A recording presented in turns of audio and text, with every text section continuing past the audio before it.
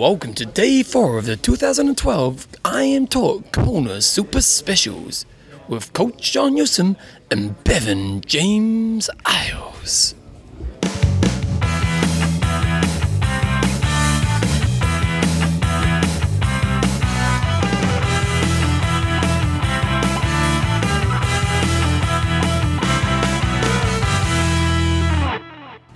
Righty guys, welcome along to episode day 4.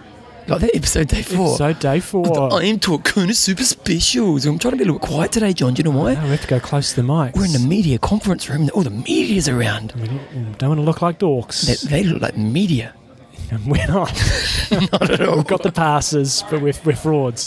Kona Super Specials is proudly brought to you by The Manalani Bay Hotel and Bungalows. And again, just if you're looking for that extra classy kind of part in your life, go there. You'll be more well than pleased. And your post-race relaxation, That's or pre-race relaxation if you're looking for somewhere Just that's a live little there. more relaxed. Just live there. Just live there. We've got a 25-metre pool as well. Very Yep. nice.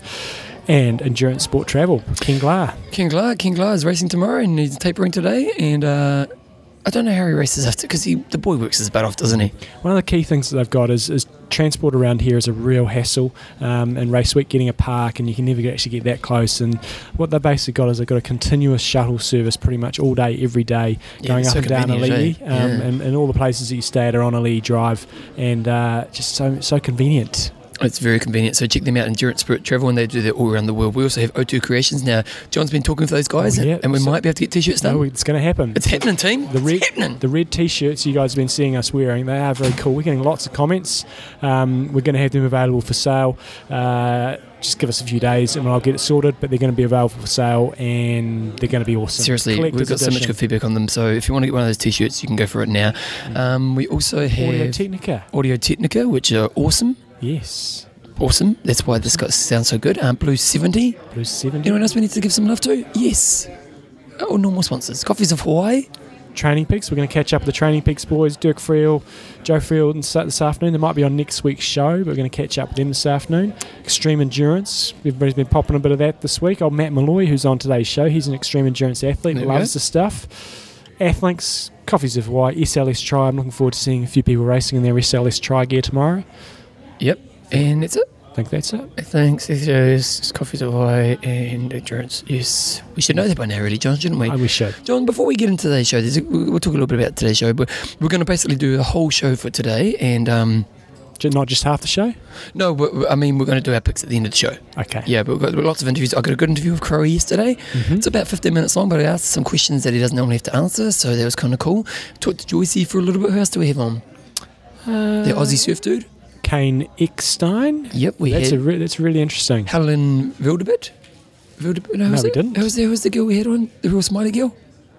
Oh, Michelle Vesterbu. Yeah. Vesterbu. She was great. She was awesome, man. You guys really like her. Our memories are going, but it's who else did we have on? We've had quite a few people on, haven't we? Matt Malloy. Matt Malloy's on. And then this morning we had Coach Cal. Really interesting. Has that girl who's coaching? Sheila. Yep. Sheila Croft. She set the run course. I don't know if it was a record, but she had the fastest run. 306 for an age grouper. Yeah, female age grouper, 306. That's awesome. And we've got lots of boat stuff, and we've also been to the expo, and we've got some expo stuff as well. We've got lots of free stuff. Be happy, people. We've got the K-Swiss Fuel Belt Party. Yes, the Fuel Belt Party is happening as well, so it's all been happening for us today. Just a couple of things before we put the show on, John. A few highlights. I got an email from someone yesterday. Now, yesterday at the media conference, we'd done the main media conference, and then afterwards Crowe sat in the seat and all the media went up and sitting in front of him in the table. I thought, bugger that, I went and sat right next to him, and I had this interview with him, and then someone must have taken a photo of me and put it on Facebook. You can go to my Facebook page and you'll see it. And I got an email from someone going, wow, I didn't realise you're racing pro. Good luck this weekend. I didn't realise you were that good. That's ridiculous. I haven't responded yet. I think I'll leave them with that. So that was good. And also, John, my other highlight for the last few days, I have the Challenger Wanaka half marathon run course record. Oh, that's right. Victoria gave you that one. Yep, I'm keeping that, Victoria. Keeping that. So that was very good. One thing we have been doing today, we went down to the Expo and we have collected some serious swag. We've got some good stuff. Essex came to the party big time. The red t-shirts we've been wearing all week. Bevan hasn't. People don't hang out with us anymore because Bevan just smells because of his stinky t-shirt that he hasn't washed. But we've had those t-shirts signed by lots and lots of the pros: Macca, Crowe, Mirinda, Joycey, Caroline Stephan. Everyone we interviewed basically. We're going to be putting them up for auction along with the stuff we've collected from the Expo. Just anything we've picked up throughout the week. They just gave us a few pairs of shoes to chuck in the auction. Yeah. Awesome. Yeah. Very much appreciated. Very cool. So we've got lots of cool stuff, and we'll talk about what that is as we're closer to get to the auction. We're going to put on the interviews now, so kind of like similar to yesterday, we'll do a bit of boat, we'll do a bit of expo in between the main interviews, but let's rock and roll. Listen up to the end of the show where we've got our picks for race day. My preparation has been as good, if not better, than any time in the past. Of course, that doesn't guarantee anything. I have to execute on race day, and there's a lot of guys here who can win, but I think for my part, I'm ready to race. We as German television are obviously interested in the German guys, so how you consider that competition? Well, obviously I'm going to say Andy Raylert. I think he's a guy who's going to win this race more than once before his career is over. I'm just hoping it's not this year. But, the way I guess I look at an athlete is it's one thing to come in here and perform and then disappear for a year or two and then come back and perform. With Andreas, he comes every year with a high level. And that is the hardest thing to do in sport. Let's be honest, you're not going to win every time. It's too hard. But to come in here with his record and get a third, a second, a third, that's impressive. It's very hard to do, and that's what the great athletes do. Like I say, it's one thing to turn up 1 year, you're totally focused, you have a great result, and then you disappear for 2 years. Not wanting to diminish that, but it's hard to bring that high level every single year. So I always rate Andy as a big threat. Obviously, after Vegas, you've got to say Sebastian Kienle is, if not the most promising prospect in the sport, one of them. I think he's a superstar in waiting for sure. Obviously, it was no surprise to me. I follow all the good guys. I've followed his career for a long time, and I think Michael Raylert. After Vegas, I think there was a disappointment there, and I don't think he showed everything he's capable of in his validation race in Germany earlier this year. I think he did that race very comfortably. The German contingent's always very strong. They're strong athletes. They always perform well historically. You look at Norman, you look at Farish, you look at Thomas, you look at Jürgen. So I'm expecting nothing different. But you as a multi-winner, you know how to win here, so what's the key factor? It's an intangible. It's hard to put in words. You have to want to win more almost than you want to breathe, because that's how much it hurts. And we can sit around here and talk about that all day, but you only really find out, even yourself, how much you want to win at mile 16, mile 17, where it really starts to hurt. And it's easy to slow down. It's easy to stop. And that's when you find out if you want to win more than you want to breathe. And that's why I say physically there's 10 guys who can win here, but who wants to win more than they can breathe? That's what we find out on Saturday. Thank you. Corey, what's the question that you never get asked that you'd like to answer? Because you get the same bullshit questions all the time, really. What's the kind of statements that you want to make that maybe you don't get asked about, or are there any? Not really. I mean, I'm not really a big talker. I think the thing is for me, and I don't have a problem with guys who are confident people. It's whatever floats your boat. Everyone's different. For me, it's about what makes me go quicker on Saturday. And there's nothing I can say here that's going to change the way I race. There's nothing that anyone else is going to say here that's going to talk me out of my race. I've been around the block too many times. I'm not intimidated by anyone. I respect everyone. But ultimately, it's not a boxing match. We don't get to belt into each other. So this physical intimidation, it's never made sense to me. That being said, I understand it has a place. If you can, put someone off their game, I guess you do whatever you feel you have to do. I always feel that my performance will be enough if I get it right to be competitive and hopefully win. So I don't need to put people off the game. In fact, I want everyone at their best. That's how you want to win. That's the most gratifying victories are when you beat the field at their best. No one wants qualification statements. No one wants someone sick or injured, or you want people at their best. So, I know from past experience, when you win a race like that, a high-quality race in a high-quality field and everyone's at their best, they're the ones you remember. And I think as a competitor, that's what you want. Last year's race, because last year was your third one, but last year was a special, all your races are special, but last year you delivered in all aspects. Was that race? Yes and no. I never think any race is perfect. It's an 8-hour race. You always make mistakes. I mean, I walked. I stopped and stretched. Yeah. So straight away you can say I left a minute or two out there. I don't gauge performances on times, though. I think what was special about last year was, you tell me the athletes who can win a race more than one way. Yeah. Everyone has their MO, and that doesn't change. Yeah. For all the talk and hype about this guy's weak and that guy's weak, normally it's misdirection away from their own deficiencies. And if you look at people and the years they've done well here, how have they done it? It's always the same way. Whereas I did it a different way. And that was what was satisfying. People said I was a guy who was one of the better swimmers, who marked the opposition and then unleashed a marathon. That was my recipe. It yielded me a 2nd and 2 wins, but ultimately I had to change, and I set it up on the bike. I had the 4th quickest bike split in the history of the race. So, I love when people say, oh yeah, but the conditions were great. I actually went back through historically and the fastest bike and run times, and a lot of them were in 05 and 06. So that tells me they were fast years. 96 was a fast year. That was the year Luke set the record. So, Well, you're not going to get a fast course, a fast record on a slow day, are you? Well, exactly right. And mate, the thing is too, another thing that I always feel puzzled about when people talk about last year's race, how many times have we seen the lead pack roll into town together? Last year, there was Lieto, then there was myself, Luke and Marino, and then the field was spread eagle. Yeah. Why was that? Yeah. If it was such an easy year, why didn't we all roll around holding hands and come in as 40 guys? But as I said, I have a thick skin. I think the astute observers of the sport can analyse and can break things down.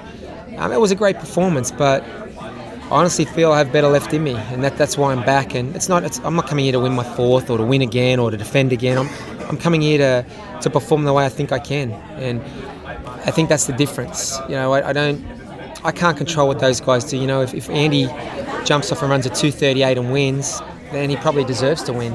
I can't control that though. I can control my level of performance, and the goal for me is to get as close to what I think is 100% of my performance as possible. Now, if I think 100% of my capabilities are there and I race to there, then that's a success. But if I don't, then that's not. So that's why I'm here. I know people like to put things in a historical perspective and 4 wins, 3 wins, this, that. That doesn't interest me. I'll save all that for after my career. And I can honestly say that I'm back because this race gets my juices flowing. It's a challenge, and this year's a great field. So, how do you you sound like you've got a pretty good perspective on letting water run off your back. You've got Macca who's trying to play a game against you. You don't put the attention to the media, but your family. How do you protect your family from this? Because you're a star and you're the best athlete of our time at this moment, and you've learned how to deal with the celebrity, the bullshit, the forums, and all that shit that comes in. It's a lot about denial, but you've got a family, you've got kids, you've got your wife, and I'm sure your mum and dad and all the rest of it. How do you help them avoid that? Well, I think you've answered your question yourself, because when you get a family, you know what's important, and I can't change people's opinion of me. I don't go to forums. When I was younger, people would tell me that someone said this, someone said that, and I think when things are not true, it upsets you for sure. But I know it's important. My daughter's old enough now to hear stuff, and how do I protect them? You be a good example. You be a good role model, and you love your kids. And the thing for me is it's easy to know what's important, because I go home to them, and my daughter, she's only ever seen me win a lot. And in Vegas she was disappointed, and she didn't understand why I was happy. And I said, because I got second. And that's a success. You can't, it's sport. People think you could. The funny thing is, the more you win, the closer you are to losing. It's the law of averages. It's not a game of tennis where you're a 50-50 chance, or a boxing match. You're 1 of 50. Now, obviously, that doesn't mean you're 1/50 of the chance to win. Some guys are better than that, whatever. But you're still 1 of 50. Things can go wrong. It's an 8-hour day. A 7-year-old doesn't understand that, but it's a good lesson for her, because sometimes I win and sometimes I don't win, but my preparation and my effort to win is always the same, or to prepare the same way. And I think she sees that, and it's hard to explain a lot of things to children, and I think the main thing I love is that they have access to the sport, and they see that it's not just dad, it's someone else's mum and dad as well, and everybody's wanting for the same thing. They want their loved ones to do well, and I mean, having a family makes things harder, but it makes things so much easier because you realise what's important. I mean, it's not a popularity contest. Obviously, being hated is not a goal either, but I'm going to be myself. And if people like that or they don't like it, or, you're going to get your ardent Macca fans who are going to light me up on the chat sites or this, that or the other. And, you get asked the Lance question, you give an answer, and you get your ardent Lance fans who want to light you up. It's like, you know what? I'm just like you. I have an opinion. It's different to yours, but that's what makes the world go. I mean, I don't take things personally. I mean, Saturday's going to come and go. I'm going to go back to the Sheridan out there, and I'm going to have my wife and 2 kids there, and that's not going to change. Just lastly, because obviously you've got things to do. I'm always curious around celebrity, and in our sport, in our world, you're the biggest celebrity, and so how do you find always having to talk about yourself? You know what I mean? Because it's like, It's hard, mate. Yeah. That's a hard thing. It wears you down because I do what I think most people do, which is in any job.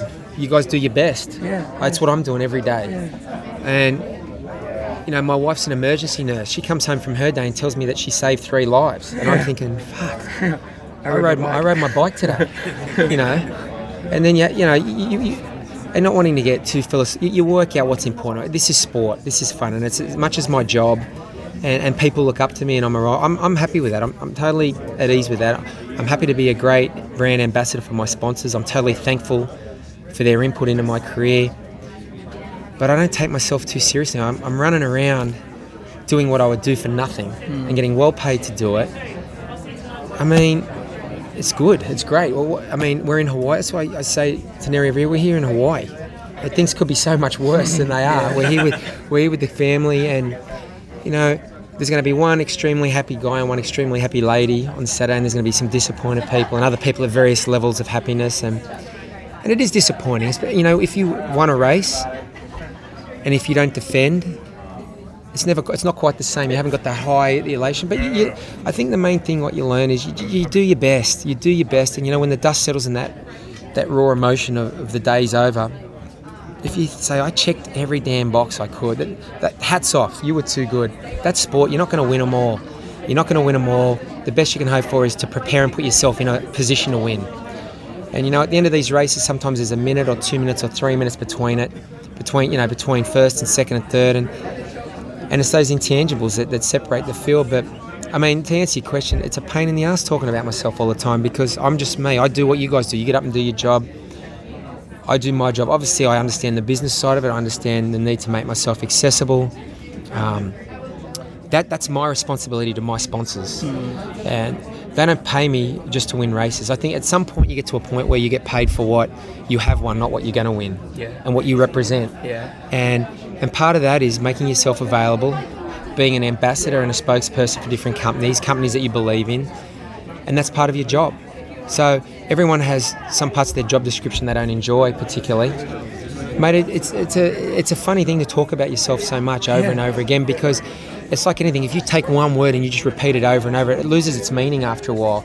And that's kind of what it's like, And the funny thing is, after this race, as much as it's physically very hard, almost it's just a relief. You go into this place where you just want to lay on a beach and not talk, not think, and just build sandcastles with the kids, and that brings some more meaning back into it because I don't, it's a funny thing. You do think about it a lot because, you think, why me and all this kind of thing, and you talk about yourself so much, it almost does lose meaning and lose realness. That being said, I'm thankful for everything I've been able to achieve, and ultimately I'm just thankful for the level of support I've had from people. So I've been very lucky, and I get to do for a living what I would do for nothing and what I started doing for nothing. So you'll never hear me complain. It's physically, it can be a demanding profession. It's a hard race to prepare for, and there's a lot of stresses. But when the going goes off on Saturday, I'm going to be having fun. I still love the sport as much now as 15 years ago. So just quickly, who's going to win the Gills? What are you thinking? Here we go. I'm putting you on the spot, mate. Come on. Don't talk about you. Talk about the Gills. Rennie. You picking Rennie? Yeah. Nice. Okay, mate. Thanks for your time. Yeah. Good night. Do you know what I love about that lady next to me right now? She's not just a great athlete. Well, I love lots about her, but the thing is, she's a PR guru as well. Fill me in. What do you mean? Well, because she's the team TBB PR person, aren't you? I do all the web content, so any articles that you read that sound silly, that's all me, and all the press releases. How do you like that? Because, it is quite nice for a pro athlete to have something that's just a bit different, isn't it? Yeah, it's great. My background, I did marketing for 7 years before. I didn't leave my job till 2007, so it's kind of nice to just Something for your brain. let my brain, and then also take my mind off the training. And I definitely have OCD, like most of us. So, I try to squeeze an extra workout, so it's good to just have, some other stop you. stuff. Yeah. Oh, now I know where to see my press releases. You've had the results that I've seen this year have been pretty spectacular. Win in New York, win in Texas. I'm sure there's been lots of other wins through the season. I mean, It's a huge season. yeah, how's it all gone for you? Has it gone perfectly, or you had some ups and downs? Tell us about it. It's actually, it's probably been my best year ever as far as results. I've had 6 wins total, 2 Ironmans, and 3 70.3s, and then Alpe d'Huez. So, and then the other races, I finished second in 3 of them, and then I had 1 blip, St. Anthony's, which tried to. You're that one. Yeah. But yeah, it's been really good. I took a bit of a longer off season because I got married in December, and Congratulations. thanks. But it was good, and then just kind of started ramping up a little bit slower than normal. But the season's gone pretty well. And some of the races, you have more or less competition, but still a win's a win. Well, in New York and in Texas are 2 big races, weren't they? Yeah, they were big. And then anytime you're in France racing the French in France, it's always tough competition. They're pretty unbelievable so that was good. And then some of the other 70.3s, I hit my races pretty well, which it's just nice to have a race where it feels like you kind of have a solid, all across the board. And Last year, Kona wasn't a good day for you, but it was kind of a similar experience leading up to Kona last year. You had a pretty great year last year as well, didn't you? Well, last year was a bit of a challenge. Just I didn't start I did my first Ironman in July, and then I did 2 in August, and then Kona. You were a bit burnt out, were you?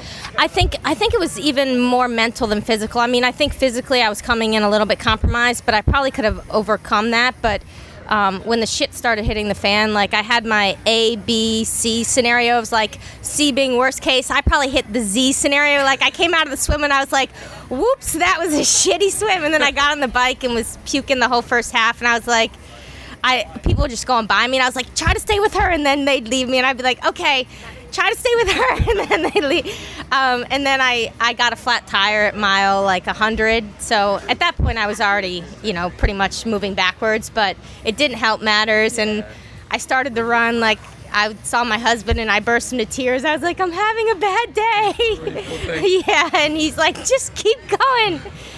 So, I'm glad I finished and I toughed it out on the run. But, mentally, I think once you... So what do you take from that? Because that sounds like it was just one of those really bad days. But is there anything you take from that leading into this year? I think mentally I was just a little fried from so many Ironmans in such a short period. And then also this year versus last year, I went back to Switzerland for the month leading in. Just, I do better with the team atmosphere, and kind of when I'm by myself, Brett says I either go too hard or too easy. It's sort of, I have a hard time, finding the right mix. So I went back to Switzerland this time, and we had a really good month, kind of 2 weeks after, so month of September pretty much. So. How important is Kona for you? Obviously, it's the World Champs, so I'm sure it's really important. But a lot of people, the top guys, really structure the year. This is it, Kona, all or nothing. I care about the other races, but where does it sort of fit for you? This is the number one goal of the whole season. But it's nice to at least come in with having had a good season. So even if it doesn't go great, I've already had a bunch of wins and stuff, so it takes a little bit of the pressure off having come in with a good season. But this is the top priority. Girls' race is pretty interesting this year, isn't it? Chrissy gone, now suddenly there's a lot of people who think they can win the race. To be fair, Chrissy was so dominant. How do you kind of approach it now? And does it shift the way you race the race, or is it still just another race? It's definitely just another race, but I think not having Chrissy in it obviously changes it a little bit, but I don't know. I think everyone's raised their game also, which is good to see. I think Chrissy can take a lot of the credit for I mean, really pulling up the whole women's field. And maybe she'll come back, but as far as this year, I mean, I think there's a lot of good women, and it'll be interesting, the dynamics on the bike, like whether the swim breaks apart, and if there are people that want to go right away on the bike. I mean, for me, I think strategically, you know, I'm gonna on the bike. I mean, I want to come off as close to the front as possible and think about how much time I can. I mean, I train with Carolyn, so I know what she's capable of, and I can't give her much time on the bike. So, you know, if she makes a move on the bike, I have to think, like, that's potentially the win going down the road. Do I want to try to match it, or am I going to just, you know, play for second place? Because I mean, I don't know if the other girls know how well, like, she's running well. Like, she could run a 3-hour marathon, and it's like Rinny can't give her 10 minutes. I mean, she can't give her that much time. I don't know what Rinny's planning on running, but I mean, she's got a lot of bows that she can play. So for me, it'll be interesting just to try to, I mean, if I'm having a good day, see, you know, how the dynamics play out on the bike, and you know, put my hat in the ring for, like, having my best run. But I mean, my best run is still only going to be a little bit faster than Carolyn's if I have my day, and so I can't give her much time, and you know, just looking at the other girls and kind of trying to guess what they can run. And I mean, it should be exciting out there. It's such a mystery, our sport, isn't it? You know, like, it's such a science, but even then, it's so many factors can go wrong, isn't it? And to plan for that, it makes it really challenging, doesn't it? Yeah, and who knows what the weather will do. I mean, if it's like last year, there could be fast times again, and I mean, if Carolyn has the race of her life, she'll crush the course record, I think. I mean, I think so, but I mean, who knows? But if it's favorable conditions, I think she could go 850 or under 850. I mean, you just look at the math on it. If she runs 3 hours, bikes 450, swims even 55, I mean, it's, yeah. Exciting times. Tell us a bit about New York, because New York's one and done, and you raced, you won. The age group feedback is mixed. What did you think about the race as a race? I thought it was a great race. I mean, obviously the logistical issues and the reason they're not having it again, it was tough from a spectator point of view. But as far as the course, I mean, it was a really tough course on the run and on the bike as well. And it was scenic. I mean, it was great energy. I think the logistical issues, and then there's a noise ordinance, so they had to shut down the sound at 10 p.m. So, you know, they didn't have as much excitement at the finish line from that 10 to midnight time period. So I don't know. I mean, it seems like they made probably the best decision for them moving forward, but it's a little disappointing. I think that they were trying to go after that big market, and it just seemed like they didn't really pull it off quite like they were hoping, and they didn't get maybe the media of the entire city behind them. And was it a bit of a buzz to win a championship race? You know, like they're trying to bring this championship, you know, these 3 races that outside of Kona, that's trying to get better fields and all the rest of it. Did it mean more, or was it just another race? It was a bigger paycheck. I don't know if it really meant more. I think Melbourne was a little bit more stacked than the other championship races, and I mean, it makes sense. It's early in the year, so a lot of people that are scared of racing Ironmans too close together all targeted that one. So, I mean, obviously it's great to win a championship, but I mean, I don't know. I don't think it really means that much more. Good honest answer. What about Team TBB? Any news? What's going on with the team? You know, is any exciting announcements? I mean, you know, we're here with the Cervelo tent, but what's going on with the team? Yeah, the team's doing great. I don't know, the whole concept behind the team is to try to do development in countries. So this year with the Philippines team that Dave and Carolyn are part of, they have a whole team of young kids there that they're supporting with. It's the same title sponsor, Alaska Milk, is supporting these kids to get them into triathlon and give them bikes and get them a start. So they also took part in the 5150 in the Philippines and the 70.3, some of them, as well as the CEO of Alaska Milk. So we're trying to go to other countries and also simulate that. So there's a new team hopefully starting up in Mexico, and we'll do the same thing there. And just trying to go to places where maybe triathlon hasn't really caught on yet. I mean, and where they can use, some development support. So Mexico and perhaps Thailand. And who's the sort of driver behind this? Is it Brett, or is it other guys that are pushing it? Brett's obviously the coach for you guys, but what's sort of the team behind it? It's really Brett's vision. I mean, I think the athletes who have joined the team all believe in that, and so I think to a certain extent you take a little bit of a pay cut just knowing that maybe some of the salary you might get is going towards helping either development athletes on the team and then also in the country teams, helping give a little bit back to the countries. But yeah, it's really Brett's the vision behind it, and I think he has a good idea for just trying to help the sport grow and focusing more on the sport than just athletes. And what about for you? You're one of the top pros in the world. How important is it being a part of a team? Because it's pretty unique in our sport, really. We get these other teams that are really just a sponsorship giving for individuals money, whereas it does seem that with Team TBB there is a team. Sure, you're still going to be an Ironman who's doing a lot of work by yourself, but you definitely seem to be the one team that works as a team. How important is that for you?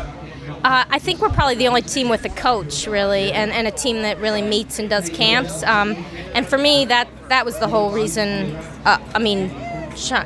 Deciding to join and try to work with Brett is really one of the drivers behind joining the team. And I mean, it's been huge. I think anytime you're training with other athletes, it's a huge benefit. And I think people do that either if they're in Boulder, they have a ton of people to choose from and they end up training with some other people. But on the team, we have a coach and we get to train with other top athletes, and he does a good job of not making it too competitive either, which is good. I mean, sometimes he'll send you out by yourself or you'll go with the girls or the boys, just depending on what he wants.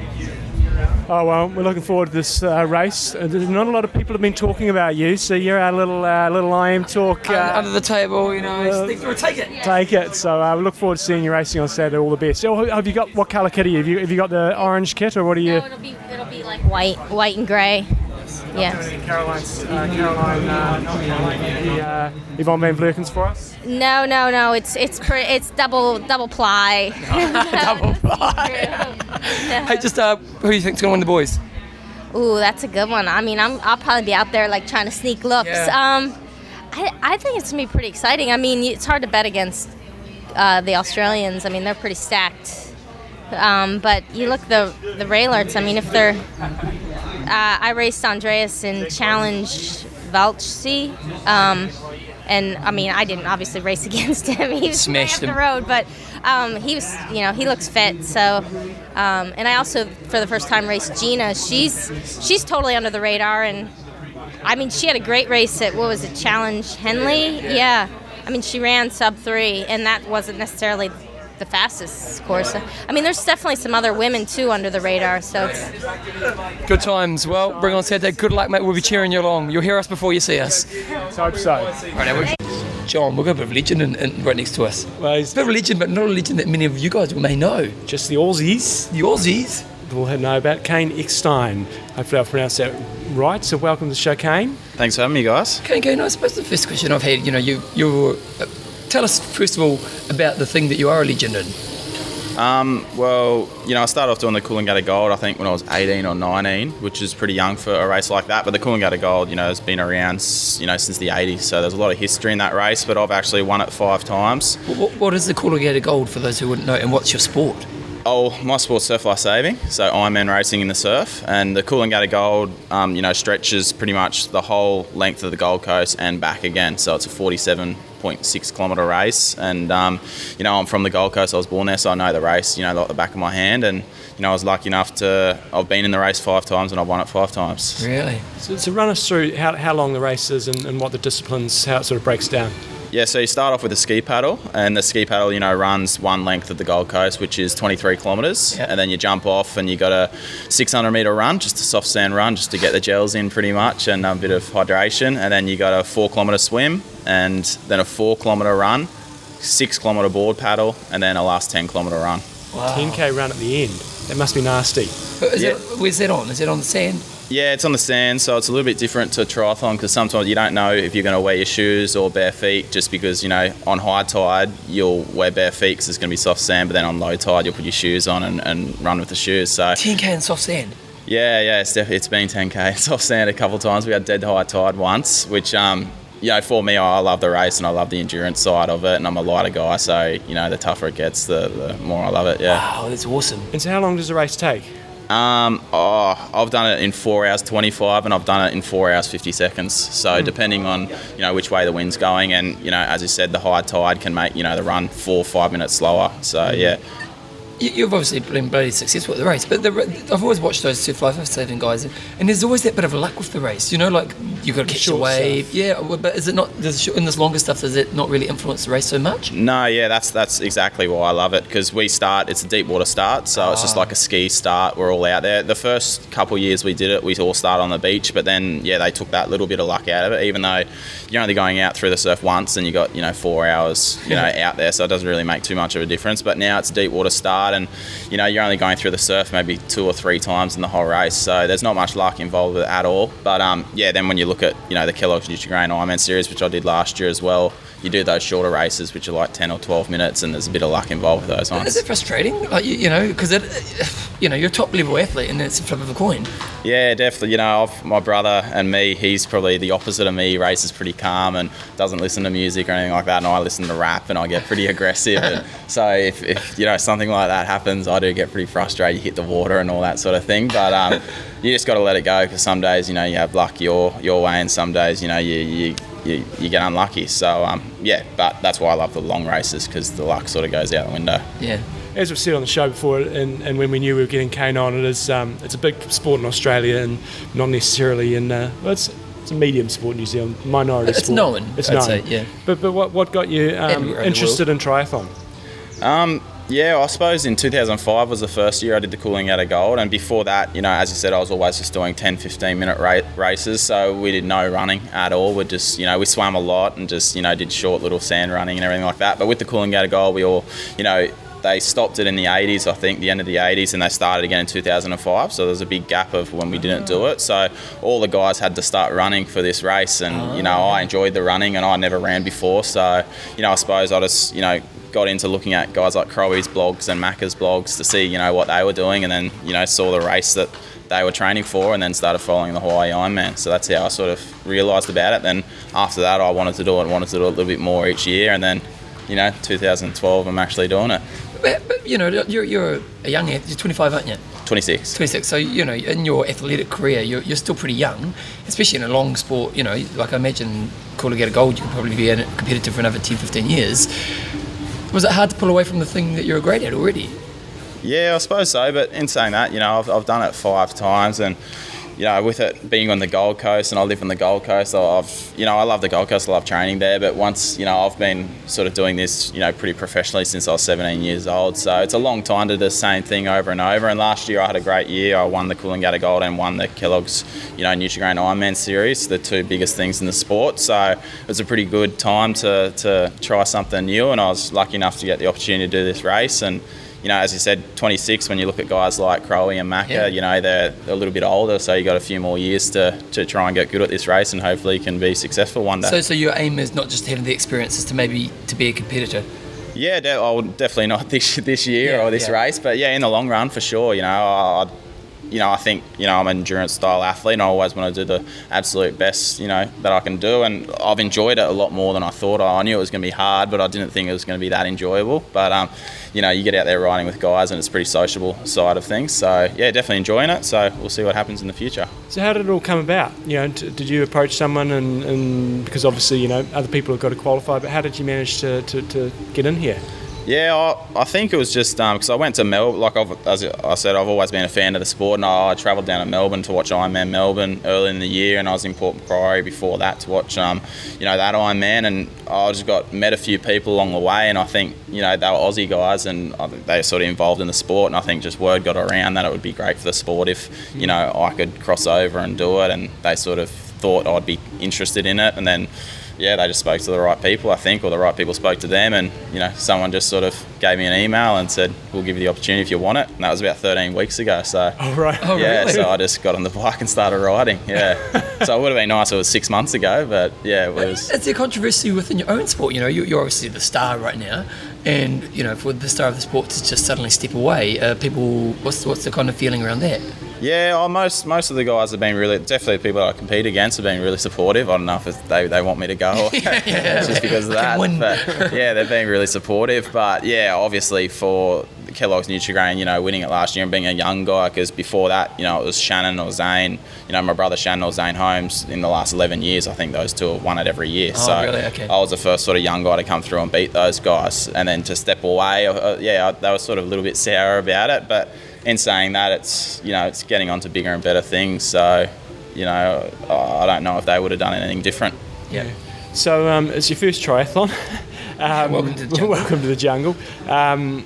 Give us, in terms of your swim, I'm interested to know how, I know how good or bad triathletes swim. So for you, I mean, what do you knock out a 400 in or a 100 in the pool? I'm not really a pool swimmer, so everyone sort of says that, what have you done a 400? But if I did a 400 time, it would be at the end of, 8 400s in a pool set or something like that. So, you can just go, maybe a 410 or 415 or something like that at the end of a 400 set. But with this, I'm not, silly. I know that the swim, you can lose a race in the swim, but you definitely can't win it. So not going out there to kill myself, and hopefully there's a few other, swimmers that are looking to do a good swim time and get out there, and I can sit behind them and get dragged along. What kind of time do you think you'd do in a swim? Because you obviously have a comparison with your own sport. This swim, I'm just hoping I can be at the front. I don't want to try and pull away from anyone, because I really enjoy the bike, and I went a lot better, in the last sort of 13 weeks riding than what I thought I would. So I want to get out there and do my best on the bike. And I know if you're the best swimmer in the world, still 4 kilometres hard is still pretty hard. So don't want to go out there and cook myself too early, and just get out there and warm into it and get on the bike, and hopefully I can impress a few people on the bike. Yeah. Oh no, I'm fascinated to see how you go out there. I'm fascinated because you bring a perspective into our sport that a lot of people don't have. You're coming from a different culture, and I imagine just the way we look, and and our dress, and that kind of John, when we were coming to you could tell he's a real surfy dude, and and so what have been the funny things you've seen as you've moved into our world? Yeah, I knew it was going to be pretty interesting. Because you're like young and cool, and we're like kind of it's definitely a lot more laid back in the surf lifesaving back home.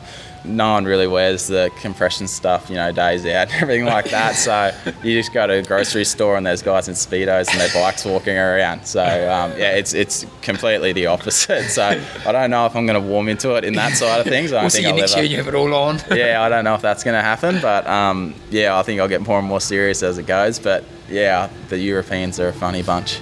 Have you been out to see the rest of the course in terms of the bike, or you driven over any of the course? Yeah, well, the second day I was here on the Monday, we went out, I don't know what it's called, but it was 60k out and just did the 60k back. So I think it's, just before that right hand when you go up to Harvey for the last 30k. So that was good to do the last 60k. And then this morning we just sort of rode out to the airport and back. So sort of know that Queen K, and it's all, it's all pretty nice roads and it's pretty straightforward. So just get out there and do your best. As a competitor, how would you describe yourself in surf tri? As a competitor? Yeah, because the thing about, I'm just thinking about Ironman, it's patience. Patience, being conservative, waiting for that last bit to have to go. Are you an aggressive competitor? And I'm just curious to see, how would you normally approach a race, and has that shifted because Ironman's a different beast? Yeah, I'm definitely an aggressive competitor. I'm probably the most aggressive out of everyone in the surf series, which I did last year. I definitely fire up a lot, but I've told a few people this for the Ironman, you can't really do that because you can't be angry for 8 hours or you're just going to tire yourself out. So with the surf Ironman stuff last year, you might do 5 15-minute races with 5 minutes gap in between, so you can sort of get psyched up and just race for 15 minutes angry. Or even the Coolangatta Gold, like it's 4 hours or 4.5 hours, but it's sort of broken up every 4 kilometres, that it's honestly a sprint from start to finish pretty much, whereas in an Ironman it's definitely not. You're just getting out there and you just want to relax. But, that's what I think I like about the sport. Getting out there this morning on the Queen K, you're just on the bike and you're in your own world and just relaxing and just going. So, yeah, you definitely have to race it a little bit different. So, I won't be able to listen to too much rap music before it. It's an early start as well. Was there any kind of negativity around the fact you didn't have to qualify? Did you get much kind of shit for that? Yeah, I don't really.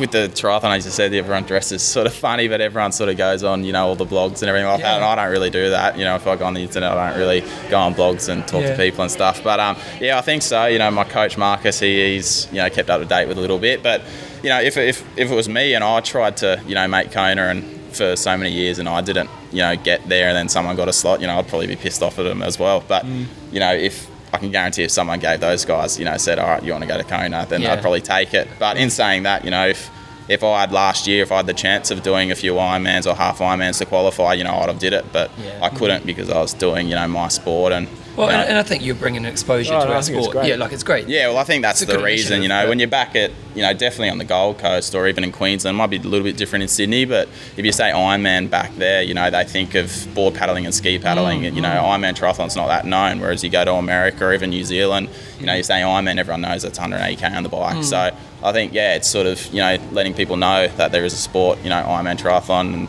probably the biggest race in the world's in Hawaii. So, especially where I'm from in Gold Coast, a lot of people are taking note of it, and that's a good thing for Ironman. It's great. Oh no, we're looking forward to. I think it's a good move having you here. It's created a bit of interest for all of us, and I'm really looking forward to. What are you wearing on race day so we can look out for you? I'm wearing a bit of pink actually. Really? Yeah. Rapster's wearing pink. Yeah. Is that for breast cancer?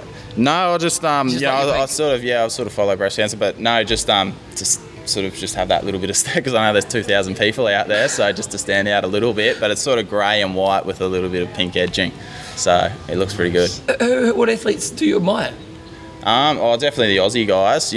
Watching it back, when I started watching in 2005, I loved, Norman Stadler and just get out there and cook yourself in the bike and just try and hang on. And he did that year when he won it. But, and like Chris Lieto when he led for 36k and then Crowe sort of passed him right at the end. I love that style of racing, just go out and just try and hang on. But, looking at guys like Crowe and Macca, they're just, they just surgeons at this race pretty much. So and it's pretty good that they're from Australia, and I've talked to those guys and they're pretty down to earth, just normal people. So hopefully it'd be great to see either one of those or Pete Jacobs. I'm pretty good mates with him.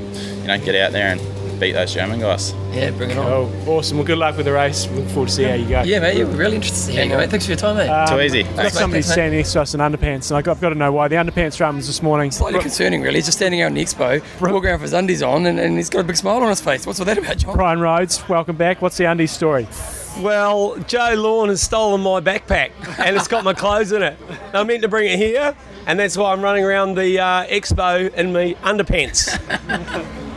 Nice. Look, the flesh undies. Yeah, the skull and crossbone undies.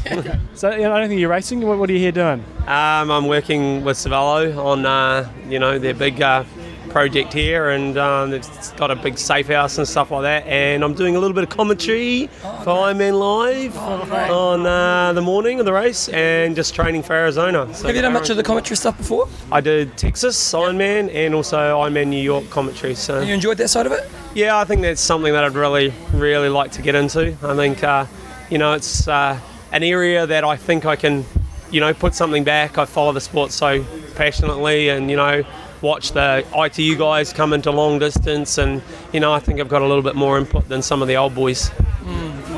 So what do you think of the state of Ironman at the moment? We've had the last 2 years, there's been a bit of a transformation with the qualifying, and they've got some races are getting slightly better money. We all know that it's never going to be enough, but do you think they're heading in the right direction?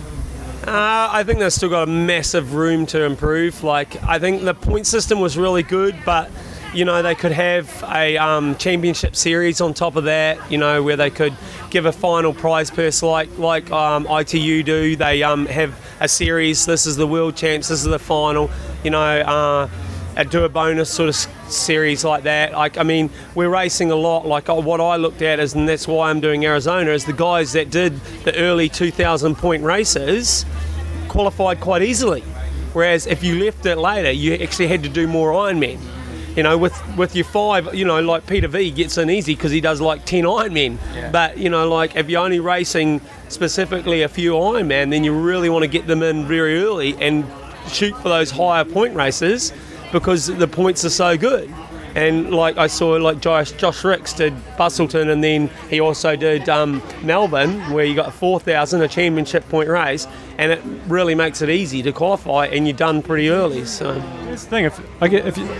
The way I look at it, if you want to come to Kona, you just pick your races right. And whereas if you go pick a 1,000-point race, it's going to be hard to Yeah, but there's also the fact that like, you look at Cam now, like New Zealand's worth nothing now, but for Cam Brown, winning New Zealand's race, there's good PR, there's good sponsorship kind of commitments that come with that as well. So there's a catch-22 for a lot of athletes in their hometown events. yeah, it is. I mean, Cam's like got a, you know, it's nostalgia. He's done it, you know, 10 times, but it does make it hard. Like he's done more Ironman races than he's ever done in his life. Yeah. But he's also looking at the bigger picture. He's getting near the end and, you know, time to bow out. And where can you make your money and where can you capitalise the most? And it is racing Ironman. So, you know, but it's diverse and they could do a little bit more. I just don't believe the 1,000-point races with $25,000 prize money is the right way to go. Like, no Ironman should be that lower amount of points and money. Like, it should at least, all Ironman should at least be what the top sort of 70.3, and that's at 1,500 points. Yep. So, and they don't have any of those ones. So, Well, we're going to rock on because we've got Mary Beth behind you, and we've actually planned an appointment for her. So rock on, mate. Good luck this weekend in your commentary. I'm sure all the listeners will hear you on the day. yeah, and I'll give you Ironman talk. Yeah, they will. I am talk. A shout out. Nice work, mate. We'll be looking for it. Good work, mate. Hopefully you find some clothes before Friday, before Saturday. Nah, just run around in my undies all day. That's what you do in Kona, isn't it? That's right. I've said, Joycey, 2 minutes. Come over here. I've said, Joycey, you can have 2 minutes. She goes, I know what your 2 minutes are like. That's all good. How you go, mate? Pretty good, yeah. Much happier than I was. Like, if you'd have asked me that question 2 days ago, I would have probably burst into tears. So 2 days ago, I go on Facebook and I see you're not well. Tell everyone what happened. I'd been feeling a little under the weather since arriving, and then it developed into a cough, and I went to see a doctor on Monday morning, and I felt bad, but not really, really bad, and he said I had tonsillitis and a bronchial infection, but he was we didn't want to go straight to the antibiotics because that has kind of, you know, it stops your absorption and stuff. And I went home, and then my temperature went up to 101, and I just could not get out of bed. And so I went back the next day, and I could barely walk up the stairs. So he put me on the really strong course of antibiotics, and like another 24 hours and the fever broke, and I started feeling human again. And during those 2 days, I couldn't even, the idea of doing an Ironman was laughable. But then I woke up yesterday morning and felt much better, and I was like, okay, I can start thinking about racing again. I've still got 3 days to really get better, and I'm feeling better today than I did yesterday, so hopefully tomorrow I'll feel better than I did today. And How do you switch your mind around then? Because obviously psychologically those 2 days must have been a bit of a head mind mess, you know. Like, how do you switch yourself back to focus? in those 2 days I didn't even think about the race because I felt so awful. I just wanted to feel better, and then now that I'm feeling better, I kind of like, you know, in some ways people say, you know, the expectation isn't there because I've been pretty sick and it's, you know, respiratory, which I kind of need those on Saturday. But I know there are a few things that, like, I think about all the really good training I've done coming into that, and I've felt in really, really good shape. So, and then I'm just grateful that I can actually start. You know, you put so much work into coming to a race like this, and obviously I want to put the performance out there that I have believed that I can do all until Monday, but there's a realist in me, and, you know, in some ways I just don't know what's going to happen, you know, until I start racing. So it's kind of a bit nerve-wracking, but I kind of figure I've got nothing to lose. So. Well, you know what, I'll give you 2:37. Oh, you got one question. He always takes it too long. Yeah, you said you've been on a really strong dose of antibiotics, but I also heard you saying to somebody else you've had the drug squad in this morning doing drug testing. How difficult is it to know what you can and can't take to try to get better? Yeah. I've been lucky to see a really good sports doctor who has just recently set up on the island, and so he's worked with cyclists and a lot of, other and other triathletes, and maybe we're going to see an amazing day out of you. And so I check, he checks that it's not on the banned list, and everyone knows The banned list is impossible to look through, isn't it? yeah, it's not. He's better at it than me, but I would never do anything that would. I can tell you these antibiotics aren't performance enhancing. Life saving. Yeah. Hey, what about the men's race? What are you thinking? I don't know. It's hard to see past Crowe. He's just such a class act, but there's a lot of. I don't know. I always look forward to like getting off the bike and seeing how they're doing on Ali'i Drive and then again on the Queen K, but I don't know. It's hard to know, but I kind of think Crowe will. He seems to have got this race sussed. It'd be great to see Andreas, kind of step up. Yeah, he's had some really good races, so yeah. Well, I took 4 minutes. That's pretty good for me, because I know my 2 minutes means half an hour, as you say. Hey, thanks. I don't know if we've got. I might have given him a different nickname, but it's the Admiral's here. And It's the Admiral. We gave 2 people the Admiral, and I can't remember. I'm not sure what happened there, but he's claimed it, haven't you? I have, yeah. I'm happy with Nick Nose Rose. That'll do as well. Who cares? 2 names. Nose Rose. Yeah, that was a shocking effort, mate. It was a great effort. I come up with blindness. Why do you call your Nose Rose? Oh, just Nick Rose. It went with it. I don't know. It wasn't. I'll tell you what it was. I think I gave myself the Admiral and he didn't like it. You can't go giving yourself a nickname. Oh, the Admiral's pretty good. I was going to get a tattoo of it. I wouldn't be putting Nick Nose Rose on my back though, would I? Just to get an I Am Talk jersey. The Admiral will do. The thing I love about the Admiral, he's a pirate, and he's always got his pirate top on. He's got his Blue 70 whatever on right now, but he's got his pirate top underneath it. It's commitment. It's committed. Oh yeah, well it's like a beacon. Hey, so it's your second time here. Last time you had a pretty good race last time, didn't you? Yep, 10:21. Yeah, you were stoked with it, and it was, you had that kind of wide-eyed kind of, wow, this experience is pretty amazing. You've arrived pretty late. What's it like getting here this time? Better. Oh yeah. My youngster's gone is 3 years older this time, and I think I've gone down in child years. I'm still a child. This is brilliant. Coming down Ali'i Drive this morning at 6:30, watching people running again. It was just brilliant. I can't wait. Hey, you said that this one's more about the family holiday. That's why you've arrived late.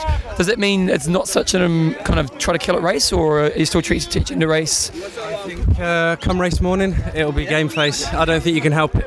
But I think I'm going to relax into the swim and hopefully help it swim faster, and then just try and kill it. I don't think you can do anything else. And then Disneyland afterwards? Sorry? Disneyland afterwards? Yes, Disneyland. Disneyland for the 3-year-old and the family. That'll be brilliant. 3 days. Mickey Mouse's Halloween party. Throwing out caps. we get the throwing out caps out behind, and that's why we're hearing all this noise behind us. So what's the goal then? I'd like to beat 10:20, but it's all weather dependent, isn't it? So I'm going to go for position. Same as last time. See if I can beat my position. What position did you get last time? 450. Yeah. We look at an overall position, do we not? Not an age group position? Overall, yeah. Age group would be good, but it's got faster every year, isn't it? 3 years ago, it's like incredible. Everyone's just got so much faster. It's like I won my age group in New Zealand. I don't think I'd even get top 5 in New Zealand nowadays based on my times. So I'd just say you won. Yeah. Well, good luck, mate, and we'll see you. You'll hear us screaming for you. Go, Nosy! Any, I don't care. I'll see you on Polani. Yeah, thanks, man. Tim, oh, we got the guy pouring the coffee, and it's Tim Gainsford, is it? That's right. But the guy pouring the coffee for us, Tim Gangster, which is pretty. Sometimes I'm. You look pretty gangster. That's right. Yeah. Donate to the show, and that'll be your nickname. Oh yeah, I should do that. I'm going to do that. Hey, so you racing? No, here to support quite a few people actually. It was funny. I was at the Parade of Nations the other night, and the amount of Australians, like by far, seemed to be 240 Australians. Yeah. Supposed to say here to support it's about 15% or something, isn't it? What's that? He's a friend of mine, John, and he's been following Pete since. We're here for Pete Jacobs. So we're here to back him. He'll go one better than last year. We had a great race last year, and Yeah. So we've got quite a few friends racing. So have you got 200 and something athletes? How many supporters have you got here? Oh, must be. Thousands. The whole of Australia's come over, You Aussie guys are talking of the Aussie trifecta, which is quite realistic, really, isn't it? Especially on the male side, at least. Yeah, I guess it's a chance. I guess there's a reasonable possibility, but there's a lot of good guys out there. So So you guys are picking Jacobs over Crowe? Oh, absolutely. It's Pete's year. I picked it 8 years ago when he made his debut here in 2004 that he win in 2012. So that's why I had to be here. What's going to happen, John? Put your money on it. Here we go. We're off to the TAB. We're going right now. Hey, and so is this your first time coming and watching the race? first time for me. Yeah, absolutely. You enjoying it? I love it. It's great. Yeah, we did a sort of road trip around the Los Angeles, San Diego, and then came to Honolulu, and then to Kona. What do you does it? You've obviously followed the race. Does it sort of meet? Is it like what you thought it would be, or different? What's different? No, it's like I thought it would be. Just sugar. It's crazy. It's just triathlon everywhere. That makes two of them. Everywhere. You know, every corner, every tent, everything.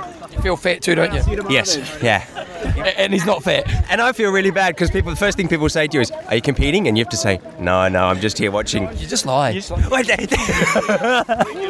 just get sick of saying no. We're doing media work. Yeah. Oh, you guys better eat up. Okay then. Yeah. I do that. I might just lie. I'm media. Yeah. I'm pro. Andy's run now. Okay. Oh, Andy run's about to happen. Okay, boys. Thank you very much. I just wanted to say you guys are fantastic, so I wanted to saw you out here and appreciate that, mate. Thank you. And I have to donate. I'll donate for mine. Gangster. It's got a good ring to it. Gangster Games for. There we go. We've got Michelle Vestabu. Did we get it right? Yeah, that was great. Yes. That's all we wanted. Doesn't matter. I was just saying before we started the interview that we haven't really had any Euro athletes on. No, I don't think. you're a bit bloody, biased. I know. Who did I? It's the noise. Some people around here are inconsiderate. They've turned some fan on outside. Anyway, it shouldn't be too bad, should it? No, we'll survive. But I always like to try to get a few of the new names, up and comers, and what have you. Michelle certainly falls into that bracket. It's first time in Kona. What have you thought so far? Oh, I'm so excited, of course. Yeah. You're excited by everything. It was quiet when I got here, but the tension is increasing and the athletes is increasing and everyone is looking so fit and so well prepared for the race. So lots of fun. Yeah. Did you were saying before, I've got to close that door, Shai. You go close that door, John. Yeah. We'll take over. You were saying before how he just closes the door. How you did Melbourne. You kind of had a bit of a tough day at the office on the run. The bike, you had a good bike, but the run didn't go so well. You got 9th, but it gave you more points than winning Lanzarote. How does that feel? It feels a little bit strange because I definitely feel much more pleased with my victory on Lanzarote, and Lanzarote is a tough one, and I love that course and I love the atmosphere there. So yeah, I think the point system, not to complain, I think it's a little bit strange in somewhere that Which race do you think you raced better at? I raced better on Lanzarote, of course. It was I was a little bit longer in my season, and it was my 3rd Ironman on Lanzarote. I learn a new thing every time I'm in a race, of course. So your 3rd Ironman, was it? This is my 3rd Ironman, yeah. In 6 months. In Arizona on debut, I think, you went about 9 hours 15, something like that, was it? Or 9:20? 9:11, yeah. Not bad for debut. Yeah. How was that? That was a great one. Yeah? I just knew I'm a fast swimmer, so I was out on the bike with Leander Cave and Lindsay Colbin. We were together on the bike, and I was just feeling confident because I knew I was with the fast girls, and I didn't know what to expect of the run. I have never ever biked more than 4 hours for the training, and I had never run more than 30k. I did that once in a ITU race, so I didn't know what to expect. So I was just out there having fun, and finished 5th in 9:11. I was pleased. So have you found the transition from ITU into the Ironman? I loved it. Oh, really? Yeah, because I tried to go to the Olympic in a strange way, but I'd never actually felt it in my stomach. I wasn't fast enough, and it was too much struggling for me. And I just love this distance much more, and I feel confident on this one. So tell us a bit about your background. You got 3 Ironmans under your belt, but what was life before triathlon, and how long were you doing ITU and stuff? Yeah, I actually started triathlon quite late. I've been doing it for 5 years now. I was a former elite swimmer, and then I got enough of that and finished and had 5 years without of any sport at all. I was at the university studying, and I was a party guide in Lorette de Mar. Oh, really? and stuff like that. So contrast. Totally contrast. So I'm really good on Sunday. No. Yes, right. I will take you on that. No. So when I first got into it, I found out that I was a strong swimmer and a strong biker, and so the run has been my weakness until now. Until now. Until now. Why now? No, why now? I have some years now. I had started without a lot of injuries. I had a fracture in my foot. I have the shin splits. I have everything you can imagine where you come from swimming because you're so weak. And I haven't been running at all. Sport in those 5 years wasn't existing. So yeah. So obviously the run in Kona is a bit different, and it's probably quite hard for you to predict what you're going to run. But say you were to go back to say a Melbourne course or something like that, which is a pretty flat run. What do you think you're capable of running? Actually, I've been doing 3 Ironmans, and I've been running 3:20 on every one of them. Yeah. Also on Lanzarote, and I definitely think I'm improved a lot since Lanzarote. I've lost some weight, which has definitely helped me as well. Yeah. And Lanzarote, the bike course is 180k all by yourself, and it's 9,000 feet. Yeah, 2,600 meters. Yeah. So it's a hard one, and it takes almost an hour more. So I think my run has also improved already on Lanzarote, so I improved even more now. Yeah. So I don't know. I think I can run, not to say too much, around 3:10. Yeah. Yeah. Okay. And what's the motivation for you to come to this race when you're an up and comer, and it only pays 10 deep here, and you're probably good enough to go to another race somewhere and win it? Say around this time you could have gone to maybe challenge Barcelona, or you could have gone, I don't know, there's other races that are coming up that you probably could have gone and won, but you've chosen to come here and risk, hopefully you get in the top 10. We hope so, but you may not. It's quite a risk. There's 20, is it 25 or 30? 25 girls. Yep. 25 girls, so it's going to be 15 girls that don't get a paycheck. 30. Oh, is it 30? Is it 25 and then plus 5? Isn't That's it? right. Yeah. So 20 girls that aren't getting a paycheck. How important is that to you, or are you looking at this as a long-term thing, or are you just backing yourself to get in the top 10? I definitely look at this like a long term. I'm definitely aiming for a top 10, no doubt about that. But still, I've been thinking about this question during the year. Why don't I just take some challenge racing, get some money, and go the easy way? Because I've been putting money in this also because I'm a new girl. But when I'm here, I know why I'm here, because it's so fantastic to be here. I have dreamt about this, but it's as as fantastic as I'm imagining it to be. Can you say that? Yeah. Did you get that? Yeah.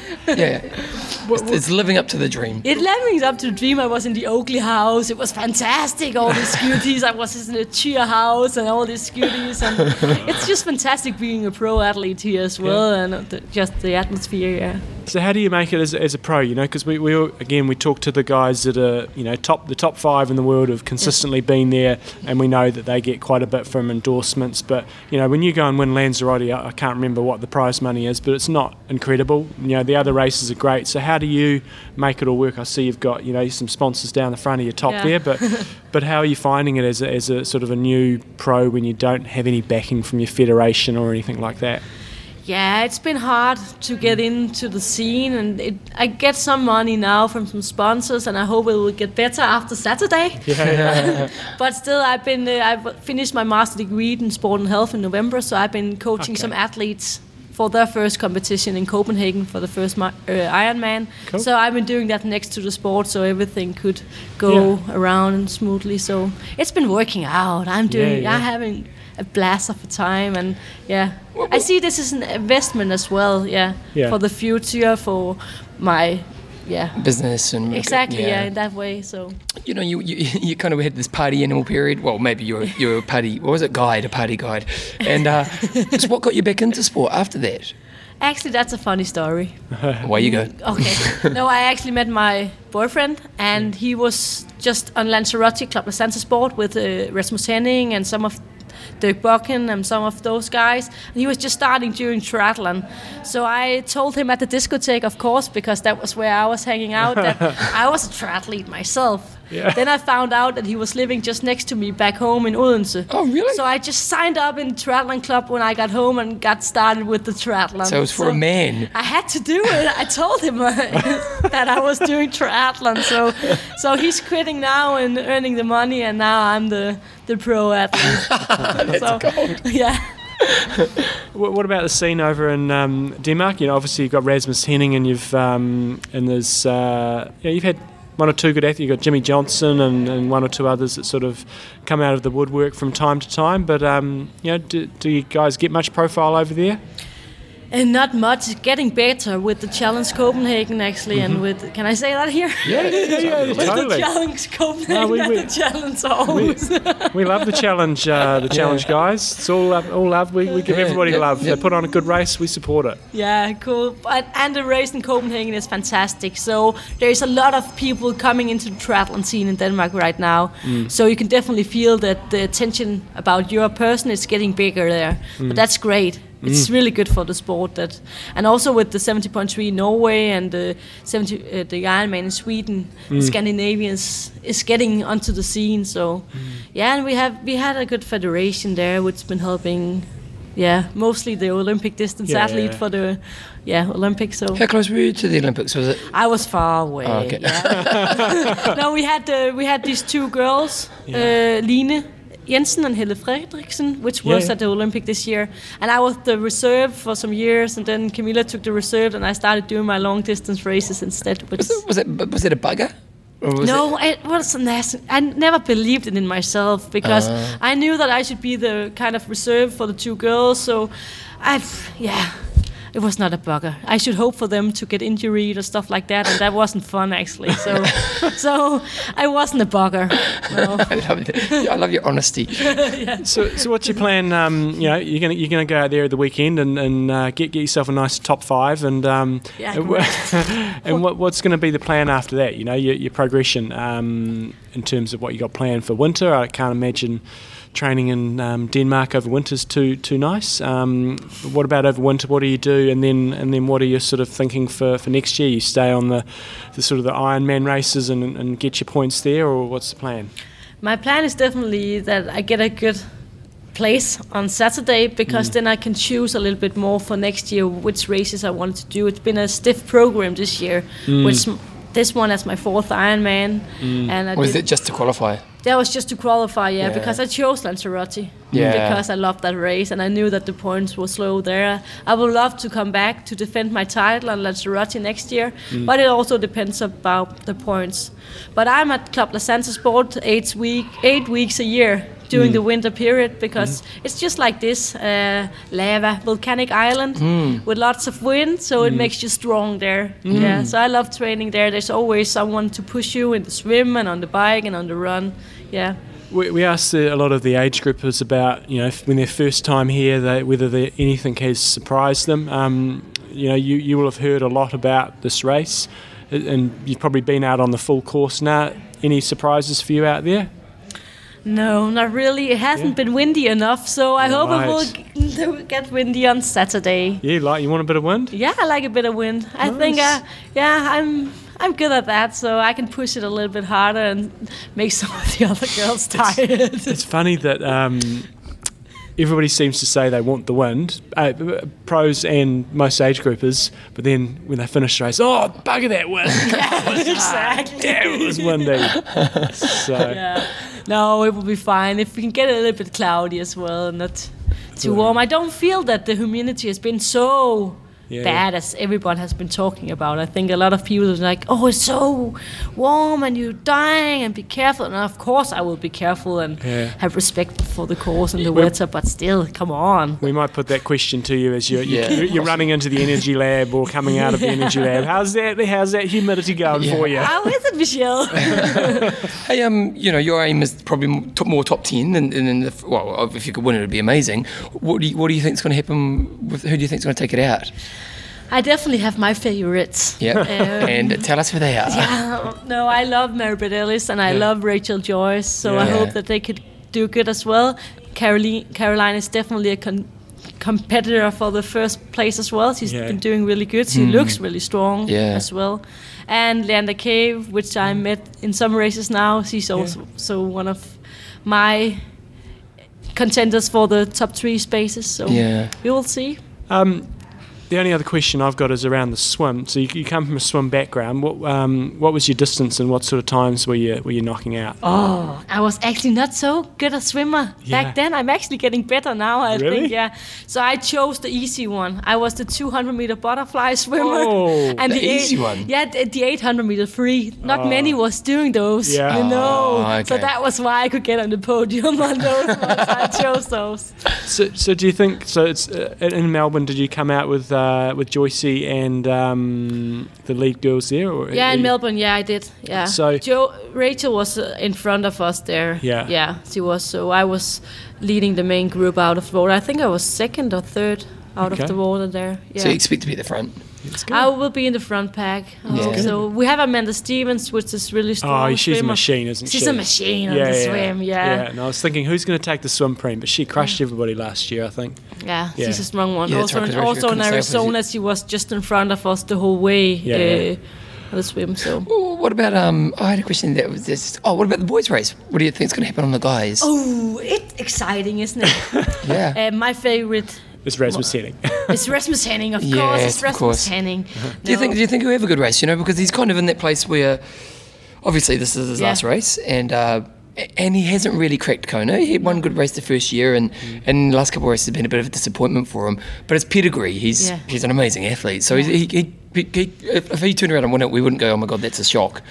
But I will say something. Okay, here we go. And don't tell anyone. Okay, it's our little secret. Rasmus is just so calm now. He knows what he's doing, so I think he can pull something good out of this one. Oh, really? So since he knows he's finishing, it's like he can relax. He's just, I know Rasmus personally, know him from some years now, and I really I can see that he's pleased with the situation now. He's calm. He's not getting all this gossip shipped, you know what I mean? So I think he can do good, Great. I think he could.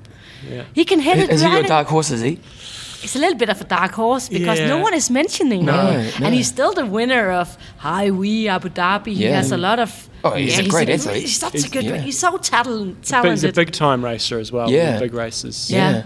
No, So it could be interesting. It will be interesting. Okay, and what else? What else? Because you always seem people good at golf. Oh, I've been training with Sebastian as well on Lanzarote, and now we see him in Vegas, and he's not saying that he's one of the favorite at all, but I think he can make some fun out there on the bike. If he not get a too big gap on the swim, then he will definitely make some mess out there. He will make some mess out there. I think it would be fun how the guys react to it actually, because are we going with him because he showed a fast run as well in Vegas, so they shouldn't give him too much time.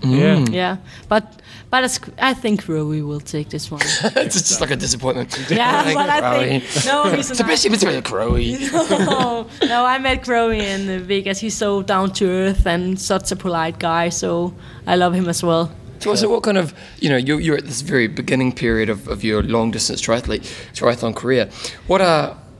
Where do you see yourself going with this? Is the aim to be the world champion in the next kind of few years? Like what's I suppose that's an obvious question, but where do you see your growth? You always want to win. Of course you want to win. But I also know that I don't want to do the sport for 10 more years. Okay. How old are you now without being? I'm 29. Oh, you're young. Yeah, I'm one of the youngest, I think, in the field. So really? In the girls' field? Yeah, I don't know. Wow. Yeah. So I have some years to go, and we will see how it leads me. It's my first year with distance running amount, and with no injuries and stuff like that. So I think they should look out for the Vesterby from Denmark. Vesterby from Denmark. Yeah, I like that. It's got a good ring to it. Yeah. Awesome. Well, we're looking forward to seeing how you go. Yeah, we have a great race. I'm just looking forward to seeing who's in that front pack coming out of the swim and see what happens in the first 40k of that bike. Oh, it's good this year because the girls' race, Chrissy was just so great, and she was like Michael Schumacher, wasn't she? I forgot to say Mirinda is of course a competitor as well. Yeah, if she can catch us on the bike. Yeah. Well, yeah. So now I ruined it. No, we're looking forward to how the girls' race. It's going to be awesome. Yeah. No, awesome. Thank you for your time. Good luck this weekend, and I will see you somewhere out on the course. See you at the finish line. We'll probably see you on the course. On the course. Yeah. Well, Remember to wave. You'll hear us. I've been asking lots of people so we know what you're wearing, so we can spot you. What are you wearing on the day? Normally I'm the pink lady. Right. Yeah, but Okay. so my pink, my bike is pink. Yeah. But I was wearing purple. Purple. Yeah. Oh. Do you know my daughter? Why the change? Yeah, because I got a new sponsor. Yeah. Okay. But I'm pink on my nails. Oh, look at that. Yeah. And just one for the purple. Yeah. Yeah. She's got like five. Yeah. I've got a 3-year-old daughter, and she goes, "My favourite colours are pink and purple." Yeah, look. There you go. Yeah, like She's my- going to be your new favourite. Yeah, that's great. The more, the better, you know. Awesome. Now, thanks for your time. Yeah, it's Thank you wonderful, very mate. Thank you very much. Brilliant. You guys got a nice spot here. We've got the Aquathon champion Dave Fish here, Bruce Evening Wetsuit Aquathon champion. Is it got the goggles? How do those goggles work? Those are hard school. Those are old school swim goggles. Old school. My first Ironman was 1983. Really? First couple races, 81. So yeah. So he's got the goggles on that are like don't have any of the padding or anything. The pure swimmer's goggles. After that, it's all downhill. So how many Ironman have you done? 16. Yeah. Before aero bars, before wetsuits, before all these cheating devices. You still got the goggles to prove it. Have you done Kona? Never. I've qualified a bunch of times, but I lived on the east coast of the United States, and I'm not a big traveler. And so I'm like, it's a very provincial area, New England. And so we had our own Ironman back there, the Cape Cod Endurance Ironman in the 80s. And a couple guys actually went to Kona, and they got ostracized because like, you're too big of a pussy to race all of us right here, and you have to go to Kona to race. Yeah. So would you want to do this race now? Yeah, probably. I had an opportunity a couple of years ago to do it, and I passed it up. So would you sign up for the Legacy program, or can you still qualify? Yeah, I can. Yeah, so I may do it, and I had a chance to do it with a sponsor a couple of years ago, and I passed that. So yeah. We interviewed Karen Smythe. She's in New England country, isn't she? Yeah. I grew up swimming with her and racing with her and things like that. Yeah, way back in the old days. Yeah. For a guy who's done 16 Ironman, I'm curious that you don't seem overly interested in doing this race. You know, like I'm sure you'd tick the box one day, but why is it? I really don't know. You know, we came here a few years ago, Nance and I, with the intentions of buying a couple condos. And when I got here, we got here right before the race, stayed a week after the race. And before the race was awesome. You know, best place on the triathlon planet. The week after, it was just dudes trying to sell you crack. So like, let's get the hell out of here. So this is the first time we've been back since. So but it's definitely the center of the triathlon world. I see a lot of real old friends and things like that. So it's quite cool, isn't it? If you've been a triathlete for a while, it's kind of catch-up week, isn't it? Yeah, it's great. Plus, we're doing I'm doing Ironman Arizona, so we're using it as a training camp. I biked the course a couple times, and yesterday we went up to Waikoloa yesterday, and it was blowing up there. Oh yeah, big time. Yeah. Bring it on tomorrow. Yeah. You wait till camp in May. Well, good luck in Arizona, mate, and we'll probably see you tomorrow. Thanks, guys. Safe for your work. Have we got someone else here? How you going, Imo? I'm good. How are you? I'm pretty great, mate. So yeah, and the coffee boat this morning. Oh yeah. I would have come out just for you guys, but I came out for coffee too. She says all the right things, mate. Oh, so who else we got here? So we got Imo. Who else we got here? Randy Barron and Carolyn Barron. Randy Barron. Where are you guys from? Houston. Woodlands, Texas. Ironman, Texas. Hey, y'all. That's my favorite saying. Hey, so you guys... You gotta say Texas. Texas. Is that how we say it? Texas. Yeah, Ironman St. George in Texas, right? Yeah. You obviously know we're pretty sharp. Hey, so you guys coming to spectate? Or yes. Racing? Yeah, it's our 20th anniversary trip, so we decided to come out and watch the race, yeah. So it's first time we're Marriage watching the race? anniversary or 20th Ironman anniversary? Marriage. She's done 2 Ironmans. I'm just the supporting spouse. Nice. How was the swim out for you then? Well, I'm wearing fins, if that tells you anything. You got fins on? Oh no. No. Hey, and so how long are you guys here for? Till Tuesday evening. Even Tuesday. So. Yeah. And so what's the experience like coming over watching it? Oh, it's been great so far. Seeing all the pros, seeing you guys swimming out here. Yeah. It's awesome. Good answer. Pictures with all the pros, Crowe and Jordan Rapp and Mary Beth Ellis. But also, can't wait to see the race on Saturday. Yeah. Really? Yeah. What are your predictions? Ooh, I think Crowe and Macca. Yeah. I hope they're battling it out on the finish. Yeah. And Gills? Yeah. Stefan, Mary Beth Ellis, maybe? Caroline Steffen. and probably Rennie. I'd love to see Mary Beth Ellis as a dark horse. Yep. And me for you? I'd love to see Jordan Rapp as a dark horse, but I think it's Macca and Crowe battling it out. Mason, what about you? I know you're going to win the woman. Who you picking? Oh, definitely Mary Beth Ellis. I'm hoping Sarah Piampiano's up there with her on the podium. And then boys? Oh, I still got to vote for Crowe. It's hard to look past Crowe, isn't it? Europeans are going to crush everybody. I can see it happening. Everybody's picking the Aussies. The Europeans are going to come take in it out, and they're going to crush it. Yeah, exactly. Cam Brown, that's the guy, right? Yeah, he's my dark horse. Cam Brown has a good swim. He'll be in the top 5. If he can come out of the swim with them, he's top 5. You heard it first. The guy who's raced well in heat is Joseph Major.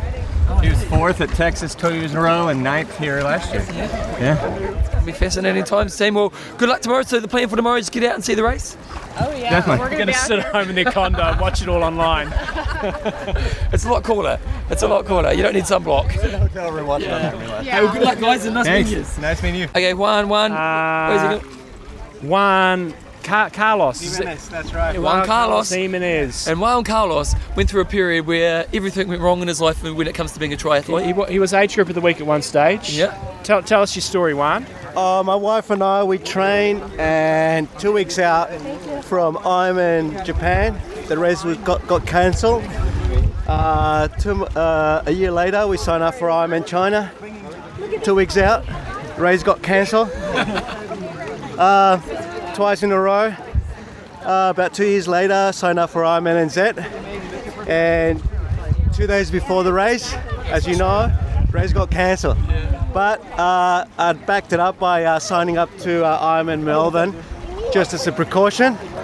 And lucky for me, I managed to get a slot, managed to qualify in Melbourne. So it does take time, but it finally pays off. Persistence, and the boys at Ironman NZ were making jokes when I arrived, saying that the race will be cancelled because I'm there. Oh no! And it was all fun and games until the race was announced, cancellation. And they weren't really laughing then. I was actually. Had a beer to relax and got on with the business. So you got the right attitude, mate. Hey, so you're racing tomorrow. How are you feeling about the race? Yeah, good. Second time here, so a bit more. I mean, obviously respect the island, but the distance and more so just you got to do the work. Well, it's coming the second time. First time it's just that excitement of being here, isn't there? Yeah. And getting overwhelmed by it all. What changes when you come back the second time? I think I'm staying away from all the hype.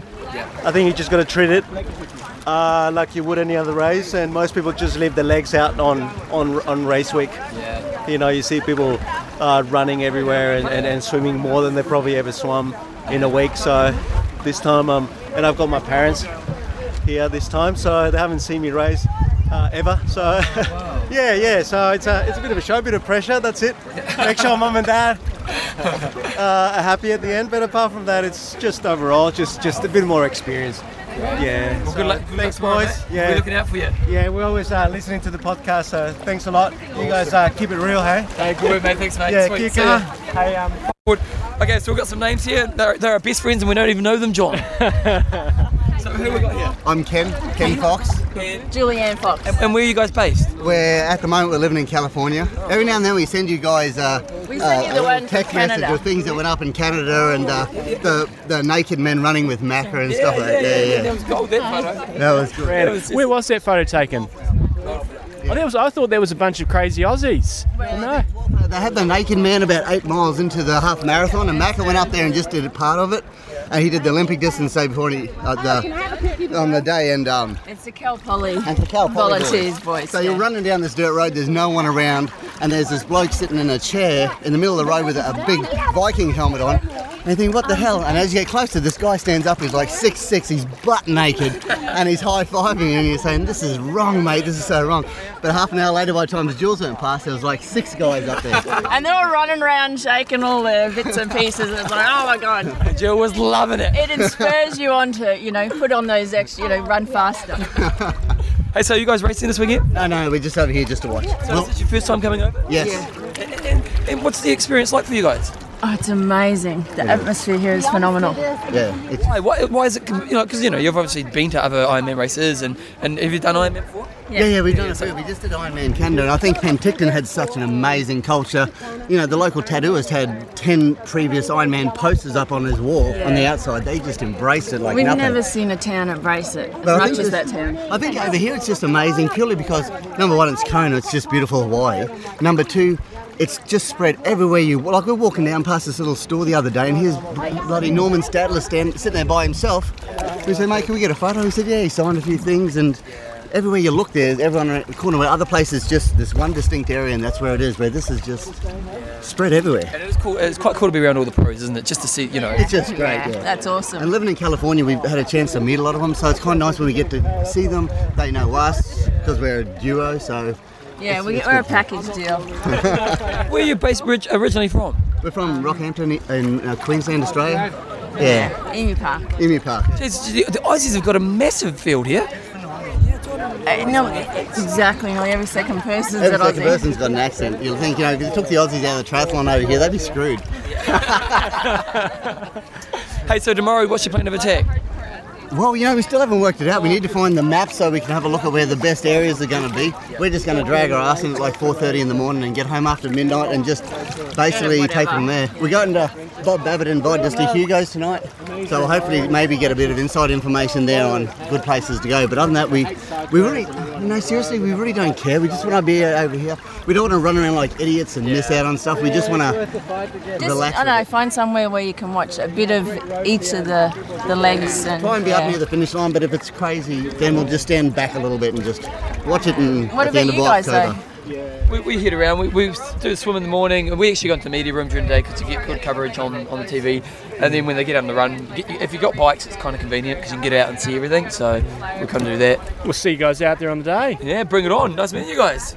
But we're on. Right. Last year was quick conditions in Kona, and everybody was trying to capitalise on that. Crowe capitalised by not only having an amazing race, Yeah, but that was pretty special. setting the course record on fire, and lots of people had great days. And one of those ones was who we've got across from us now, Sheila Croft from. I'm from Seattle, Washington. Originally from Calgary, Alberta, but I live in Seattle now. Nice. Wow. And on the run last year, she smoked out a 3:06. Really? Fastest age group run, I think. And Was it fastest age group run? That's what they tell me. Well, you claimed it. I'd be claiming it. I'd be telling the world. What you won your age group as well? I won my age group. I had Yeah. a great day, and I was. Was that your first time here? No, that was my third try here. Okay. That was my third time. And had you podiumed before? No. Wow. So I just knew what it took, what it was going to take, and I just was super focused that whole year and trained really hard and knew what I had to do, and it all came together, and I had a great day. So I'm assuming you must come from a running background to be able to run a 3:06. What is your background? I would say triathlon. I was swimming, biking, running my whole life, like since I was a kid, and I do a few more marathons than, like as the years have gone on. I've done some run blocks. I've done some run blocks, and I find running is, I guess, I feel best when I'm running. So What's your PB for a PB for a marathon standalone? right now it's 2:41 and change. I've just got over by 3 minutes. 3 people in a minute. So that's a pretty good split. 3:06 to 2:41. That's not bad. That's a nice ratio there. What time did you actually end up doing last year? I was at 9:51. So are you still racing age group? Yes. So because you're on that line where you could, I imagine if you turned up to Ironman races, you probably could get a payday if you wanted to. I think so. I just have fun racing as an age grouper, and it's fun to win. I still have lots of fun at it, but I still work, full time as a nurse. So if I I thought about going pro, but I don't know. I just haven't taken that leap yet. So listeners are always interested to know, what are the top age groupers doing? How do they make it all fit in? So you said you're working as a nurse. Is that you? Yes. Work and training, or what else is going on? Well, work, training, and I try to balance everything, but it can be challenging. I have a boyfriend and stuff, but we do some sailing and some scuba diving and stuff like that. But I do a lot of triathlon training. Yeah. So we had your coach Cal on just before. He obviously did a good job last year. Yeah. what sort of training hours and stuff per week? What he's been saying, you got it's consistent hard work, which for you been a 3-year project for last year. What does a week typically entail for you? Like you say, Cal has been a great coach, and he sets out a program and gives me my workouts for the week, and it takes a lot of stress away because I just look at what I need to do on a particular day and just try to fit it in with work. So I get up 4:30 every morning, and I start my job at pretty early. So after work, I try to get in like a 2 or 3 hour workout, and I might take one day off a week, but typically I as the season goes on, I can be training 15 to 20 hours a week, so like for us, our community as such, is that the training is the thing we're quite motivated for. How do you find your rest strategies? Because if you're working full time as a nurse, which is a very giving job, it's about energy out all day as a nurse, and then you're doing a sport which is very time and energy consuming. Right. How do you make sure your recovery? What kind of recovery strategies do you fit in place to make that successful?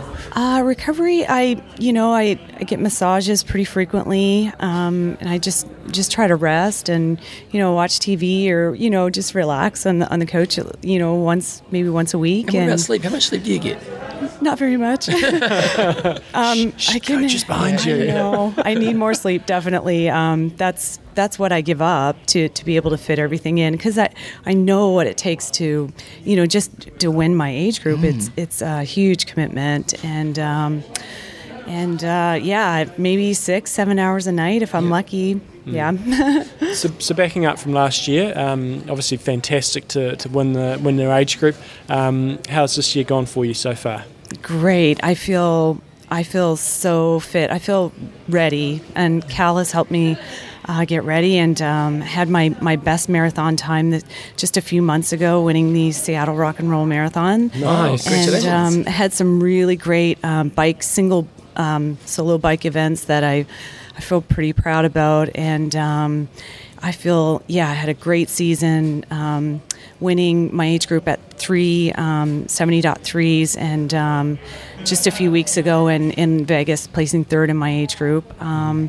So I'm feeling ready. I feel really, really excited to be here, and I'm super ready. What's it like getting off the bike running that fast? Because the thing is, if you're getting off the bike running that fast, you're just flying through the field. And, I think we all know the feeling of passing people so much better than getting past. Right. But you must have been flying past people. What was it like? It was just on a high. I didn't look at my watch once. I took off my heart rate monitor and threw it at my family, and I'm like, I don't even need to look at my heart rate monitor because I'm just going for this. And it was just like I was on a high. I was just like flying. Yeah. Did you know you'd won? No. In the last 3 miles, I could hear my boyfriend yelling, "There's 3 more girls ahead of you. You need to go, go, go." And really? In the last mile, I passed a few more girls. So I think that's what did it. Like in the last mile, wow. I passed a few more people and a few more women. And I was pretty excited. Well, I don't think people understand how much an achievement. Well, maybe they do, but it's such a massive achievement to win your age group in Kona. Like it's a phenomenal achievement that they're obviously really proud of. How cool was it being on stage? Was that a bit of a highlight It was for you? one of the greatest moments of my whole life. Really? Yeah. Why? Tell us about it. Because I worked so hard for it, and it was just I was so proud. Yeah. Awesome. Yeah, that's really awesome. You cut in front of me there, Bev, and I had a good question. It was the best question ever, apparently. It was the best question ever. Is it going to come back to me? Maybe about running, maybe about how do you think you're going to go tomorrow?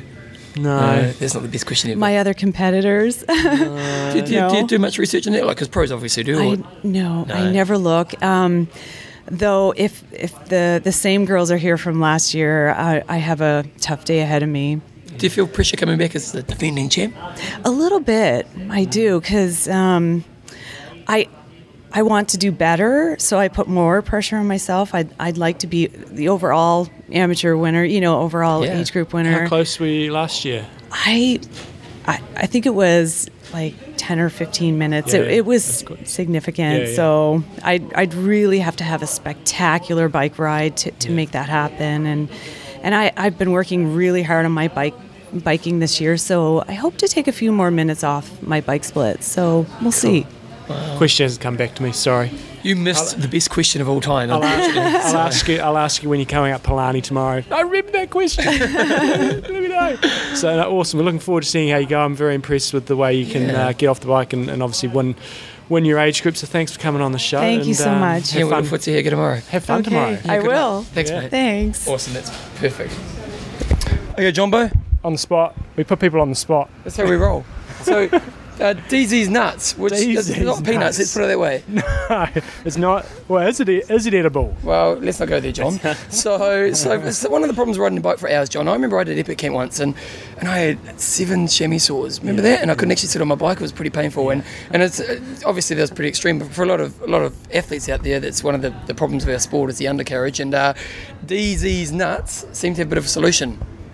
Yes, indeed. I mean, it's D's Nuts. It was D's Nuts? Yeah, D's Nuts. Yes, indeed. If you want to take a softer approach, we can call it DZ Nuts. But but essentially, it's an anti-chafing cream that not only prevents, but also heals. Oh, okay. It has antibacterial, antifungal, anti-inflammatory, and wound healing properties. Yeah. So, in essence, it's maintaining the taint. The way we like to put it is that the D's Nuts difference is maintained tenants. Okay. The key ingredients are tea tree oil, Evodia, and Masterwort, made from all natural ingredients. We formulate everything in the U.S., all natural. So you'd use this instead of like a Vass?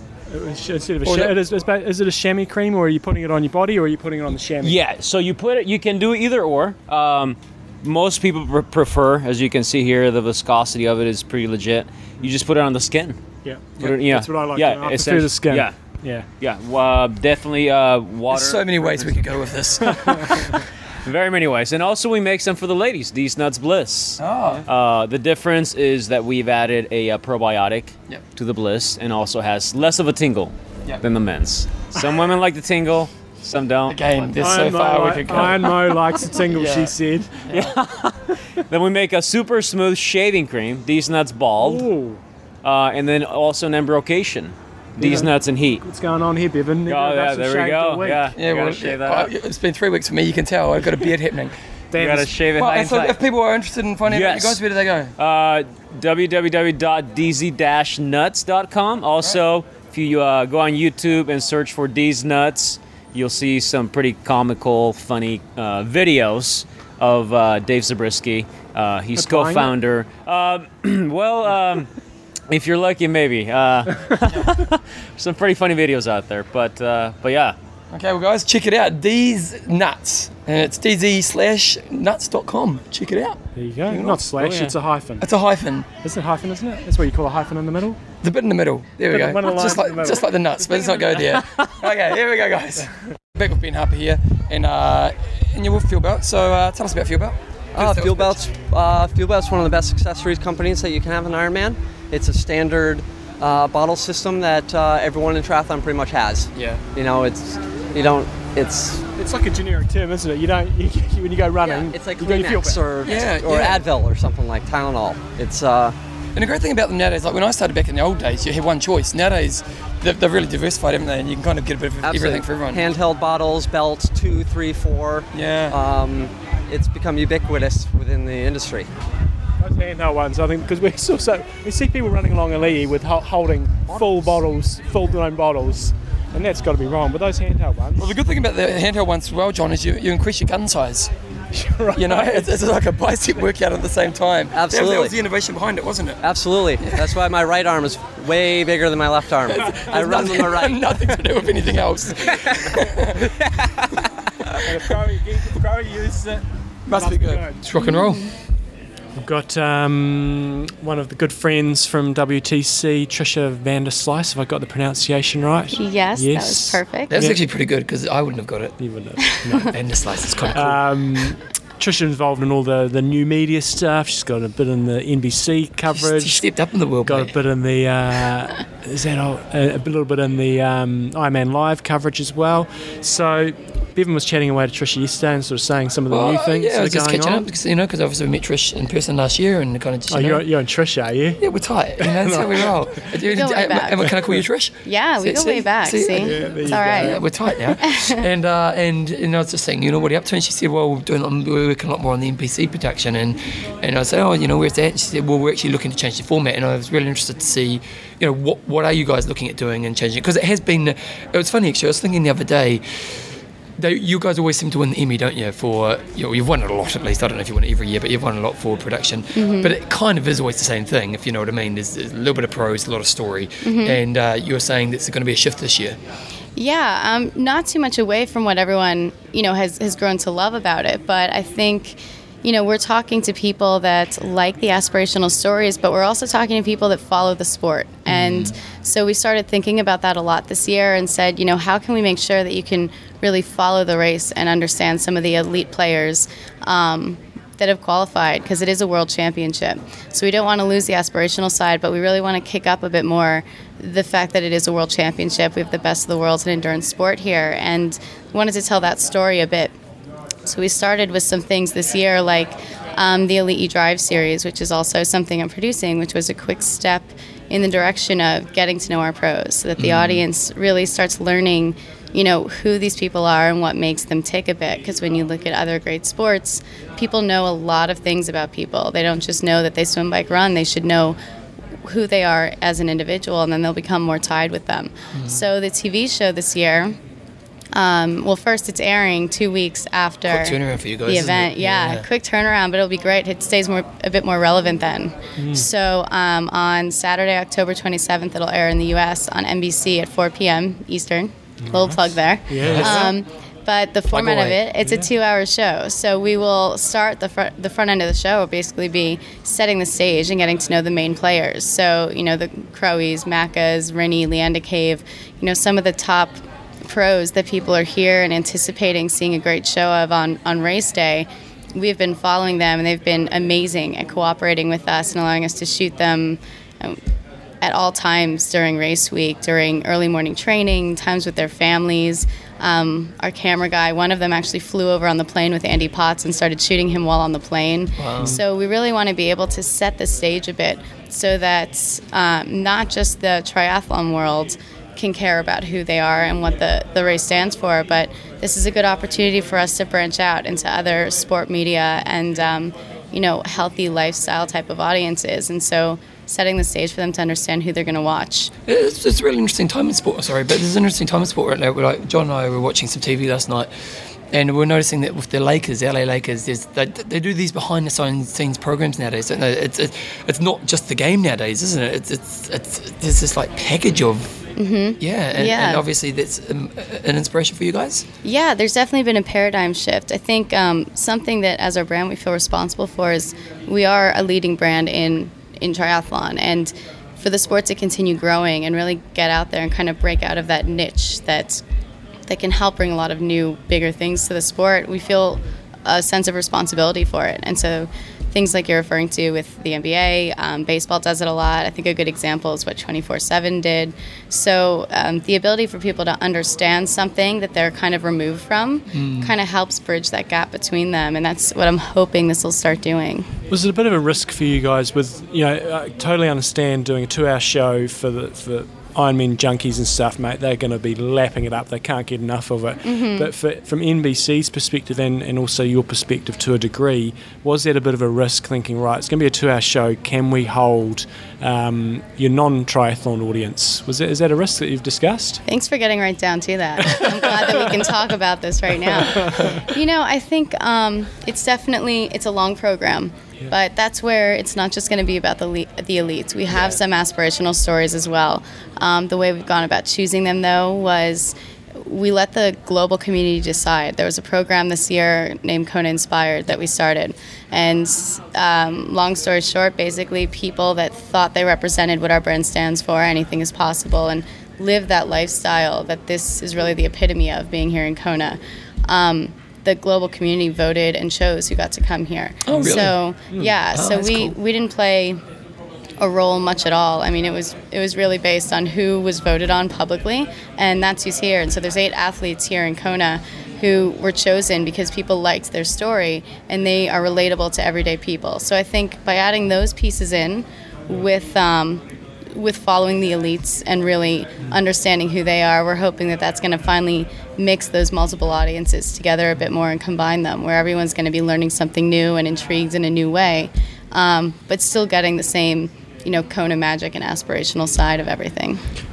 I'm cutting in this time. And in the Ironman live coverage, people love to put the boot in if things don't go perfectly and exactly how they like to do it. And we haven't seen the behind-the-scenes side of it, but I can certainly understand, firstly, how difficult it must be to cover the sport live on race day, and we're not the NBA, so you've only got a limited amount of resources, and it's very expensive. What are you doing this year that's going to enhance it? And how is that evolving? What have you learnt from the feedback and stuff that you're getting? Yeah, well, I think one thing I'd love to make clear is we look at all the feedback that's sent in. I know it's a hard role to be in, me working with our media, working with Ironman Live, because you get a lot of feedback from everyone. The best thing about triathletes in our community is they want to share, but the worst part is when it's negative, you got to sit there and listen to it. I mean, I'm glad that we do. So what we've done this year is, for Ironman Live, we'll have the usual. We'll have a helicopter camera. We'll have lead motos on the male and female pro packs.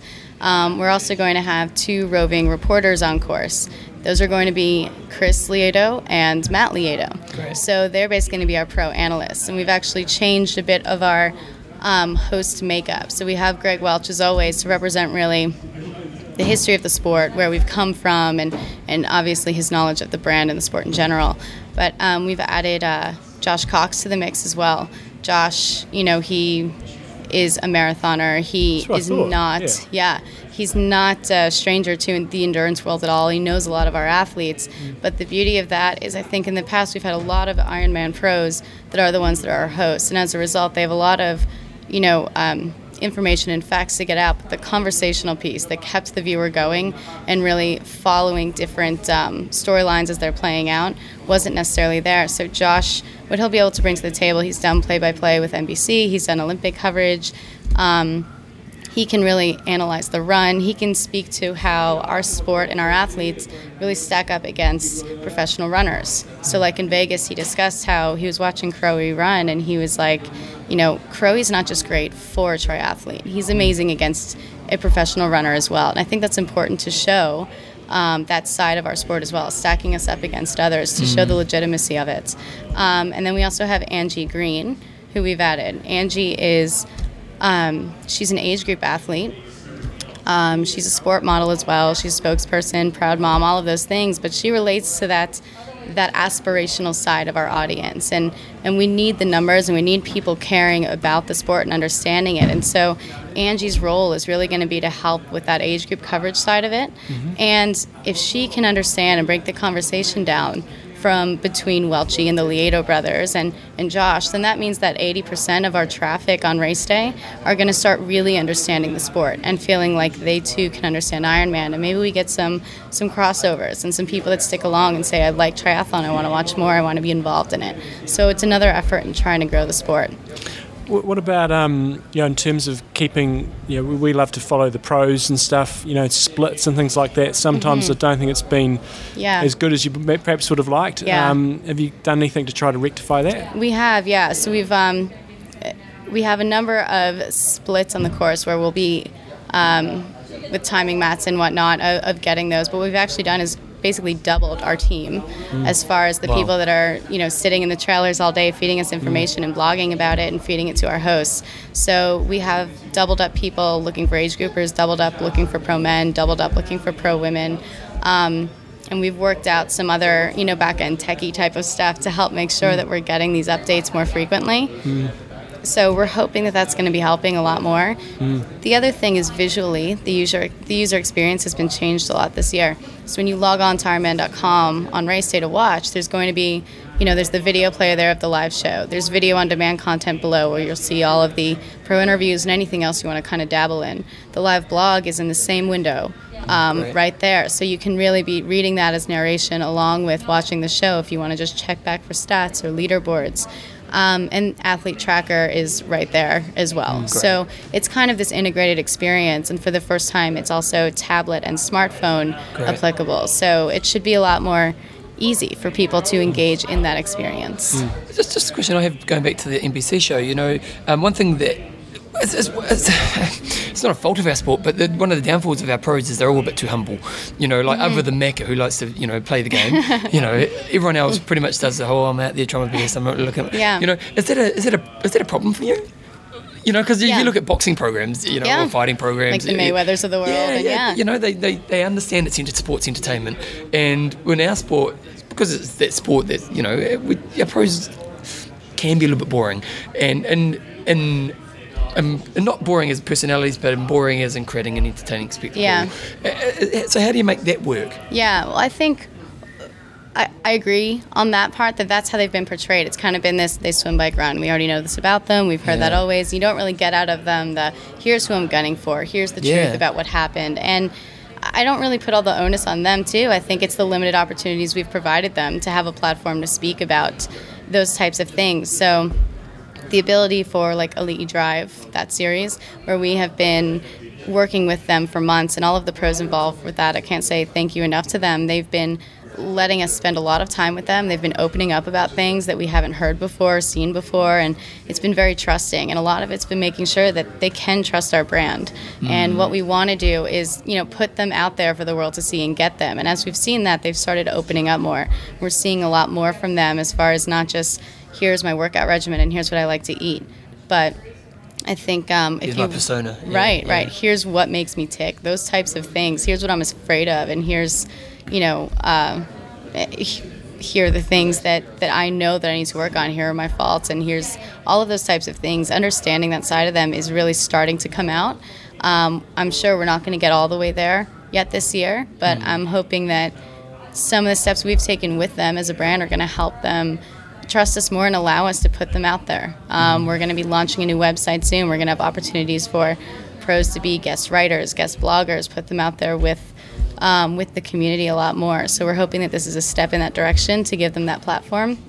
The TV show, too, the reason for the style change, and we're spending a lot more time. Our video guys are really embedded with our top pros all week. So anytime you've seen Crowe or Macca, Rennie with a camera behind you. There's a camera right there with him the whole time, kind of stalking him a bit. But with that way, you can't always be on. You're not just sitting in a chair and, okay, let me answer a few of your questions. We're on them all of the time. And so the beauty of that is I'm hoping when we go to the edit next week, we're going to see some stuff that's just, it's just this really genuine, real side of them. And I think we've started getting that out, and they've been great about it. Great. Awesome. Oh, we're looking forward to you're doing coverage. great stuff, mate. We're going to be sitting on our fat asses in here during the bike ride tomorrow. Talk about your own ass, not mine. And no, it looks, when I've watched a little bit of the coverage of some of the bigger races, I do like that sort of on assignment thing. So if I'm not going to sit there and watch 9 hours of Ironman Texas, but I can go on there and just get little updates, which has been really cool. So great. keep getting better. It's looking good. It's always good seeing you guys. Stop by on race day. You should come by and see everything. The set's outside this year. Okay. Yeah, it's not a green screen. We're outside at the pool at the King Cam. Oh, well, get us on there. Get the T-shirts on. There you go. I'm sure we'll be just before the, exactly. Listeners, look out. You've got to be watching all day long so you can see us on. Hey, good luck tomorrow, mate. And that's a big day for you. Great. Thanks so much. Thank you. Cool. Okay, we're recording now, mate, so be prepared to be recorded. This is John and Bevan from I Am Talk. Your name is? Eamon O'Brien. Eamon O'Brien, that's a good name to start with. So, Eamon O'Brien, we've seen my list name come up this week, and we don't know what the heck it is. So don't know what my list is. You've seen the banners everywhere. We've seen the banners, and we understand that you guys are sponsoring and the exposure, but we're not exactly sure why we would get my list. All right, so do you use Facebook? Yes. All right, so that's perfect. MyList is an app that's inside of Facebook. It's also on Apple devices and Android devices.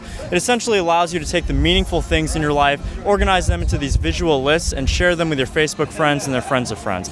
Basically a way to get a deeper connection with your friends, really understand what they like, everything about them. And in terms of the Ironman specifically, we have our sponsored athletes like Jordan Rapp, we have Rinny, Crowe. They're making lists of things like, what am I going to eat on race day? So you go onto their Facebook page and see all the things that they eat, what's in their transition bag, what does Crowe like to do in Kona. So ultimately it just allows you to really connect with your friends on a much deeper level and the brands and the pages that you've liked on Facebook. Okay, great. Yeah. So it's like having favourites, but sort of organised in like a bookmark in your browser, but sort Similar, of organised. yeah, it's pretty much like visual and social bookmarking. So you go out on the web and you find all the things that interest you. You organize them into these lists. So lists can be anything like recipes or books you want to read, movies you want to watch, places you want to travel, images you find funny.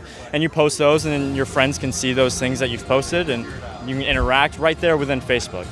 Cool. It's kind of bringing the concept of things into Facebook. You have your people, your brands now, but there's no concept of these things, these products, these images, all in one location where you can interact with them. And all those product and images are Facebook pages, essentially, or can they be from things from the web, the things inside of Facebook, anything from anywhere. But yeah, essentially when you add them to a list, it's an image and it links to the original site or wherever you found it, but it's organized in a nice looking display. We call it the quilt. The quilt. Nice, because Let me show you what it looks like. Okay, here we go. Let's have a look at the quilt. Okay, so we've got Bill Lurgy here from Essex. Bill's my middle name, if you didn't know that. I didn't know that, actually. William, but you can call me Bill. I'll call you Bill. How you going, mate? I'm doing well. Thank you very much. It's how's the week been for you guys? It's been really, really busy. Yeah. Very good week, but really, really busy. So you guys have got a couple top athletes. You've got Pete Jacobs, who's a contender. And you've got Andy Potts as well, racing this weekend. So Correct. Yeah, we're excited to see them both come out at the race tomorrow and see what happens. So. Well, both of them are going to be out of the water fast, aren't they? I know. But you guys have got a real, I don't know, we're from New Zealand, but obviously the show goes out worldwide. But man, you guys have got a really good position in the market and in terms of and sports, specialising in running. Both in running and in triathlon. We're number one here every year in Kona. Really? in terms of the shoe count. Yeah, so we're here again with the big presence. We just want to kind of solidify that and cement that and bring Which our is really numbers interesting back because, up. to be fair, you haven't really been a company that's had a big presence in the past. We have not, no. We've relied on product dominance, Yeah. And people like seeking out DS trainers and the Gel Noosa Tris, et cetera. And, our dominance here has slipped a little bit over the years. Yeah. We were once somewhere in the 60-plus percentile in terms of the overall share here of the finishers, and we slipped down into the 40s. And so a lot of these smaller guys came in and, took away little bits and pieces of the market share, and we just want to take it back. So own the space. Yeah. You got anything new happening in terms of new shoes coming out or anything like that? The Gel Noosa Tri continues to be our tri-specific shoe. That's really, really exciting and really sought after here coming up next season. Why tri-specific? What's so different about it? Well, over the years, the number one shoe for us here has been the Gel DS Trainer. So we took the Gel DS Trainer, gave it some triathlon-specific colors and some enhancements to it, like gave it speed laces, a sock liner that allows you to put your foot in there quickly and easily with wet feet, a lot more drainage to it so that you come out of the water and you're running, especially in humid conditions like this, you want your feet to dry relatively quick so you're not blistering out there on the course. So. Great. And these good folk have given us some stuff that we're going to auction off for our Challenged Athletes Foundation auction. So you're going to get some t-shirts and singlets and shoes and stuff in there. So appreciate you supporting the show. Yeah, great work, Essex, and keep up your good work. Thank you. Awesome, mate. Thanks, All Bill. right. That's awesome. We've got Matt Malloy. Matt Malloy, bit long time listener to the show, good friend of the show. You've turned into a bit of a kind of an icon in your own region. But you have in a way, haven't you? Your success in the last kind of 18 months, you've got a bit of a following now, haven't you? Yeah, I guess I'm quite active on social media. Yeah. I guess. So yeah, it's I race quite a lot in Ireland, which is a pretty sort of small community, and there's a really good sort of feel about triathlon there, and I think that sort of helps. And I think then your results, you start to get noticed, and I think it's the combination of being active on the social media and the results means that you start to sort of develop these friends on Facebook and Twitter, and then I think when you actually meet them, it's quite funny because you've got all these friends and you think you know them, and then you meet them in real life and you're like, oh wow, you're so and so. So it's quite it's interesting how things have changed. And Does that put pressure on you you're an age group athlete, but there's there's expectation, isn't there? Yeah, there is. There's been a couple of times when you think, well, yeah, there is a level of expectation. I think I probably noticed it the first time coming into Kona. It's that I did my first Ironman at Austria last year. And qualified. I was quite fortunate to qualify. I got a roll down, and I was pretty excited. And then everyone was bigging me up coming in, and I thought, hang about, this is going to be my second Ironman. I'm just going to check out the results. So I did a bit of research, and I said, look, guys, I came 11th in Austria. I got a roll down. That was my first Ironman. I'm a pale-skinned ginger paddy going to Hawaii. And, just let's be realistic, to get in the top 10 or whatever it is would be a major achievement. So, look, just manage your expectations. And I think that helped because it took the pressure off. Because, people were getting quite excited. And there was all the Lance talk as well. And I was at the stage we were saying, well, is he going to be age group? Is he going to be racing pro? And because I was a swimmer, everyone was saying, it'll be great, beat him out of the water. And I said, well, hang on, he's a great swimmer. And so it was, I think I had to address that. And then that helped me. Coming to this year, I think there's probably been more pressure because I got 9th here, which genuinely was beyond my expectations last year, I just seemed to handle the race well.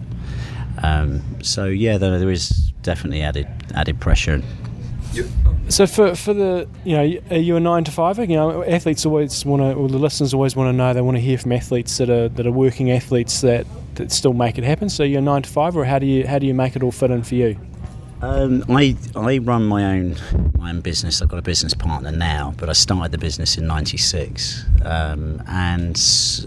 Triathlon for me was a way of stopping me working too hard. I was a workaholic basically, so I was very much of a. You chose a sport where you don't have to work that much. Yeah. No, it was. There was a couple of things. The children. I think when I started triathlon, we had 3 kids, and we were expecting number 4.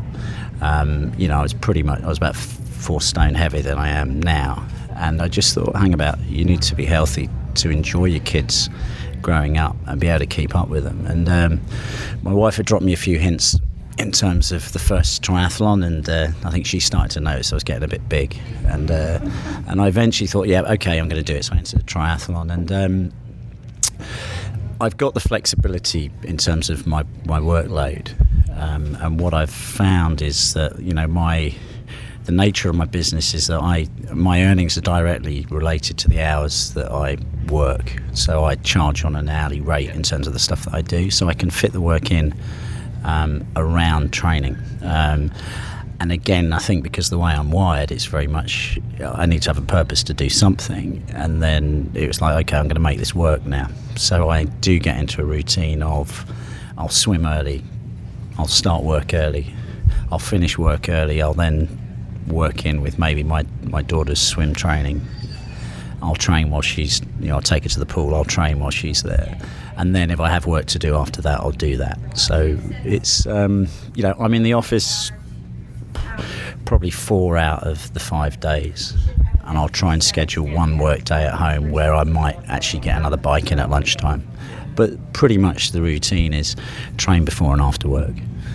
You said, last year was kind of almost like that golden year where just everything you touch, just worked out. And you're saying this year you're having better results in a way, but you don't feel you're maybe nailing the races as much. No, I think, when I finished, I came out of Kona last year, and 4 weeks after that I did the long distance worlds, and I'd always approached it as thinking I had more chance of success at the long distance worlds because it was a 4k, 120k, 30k format. So as a swimmer I thought, well, that will suit me better.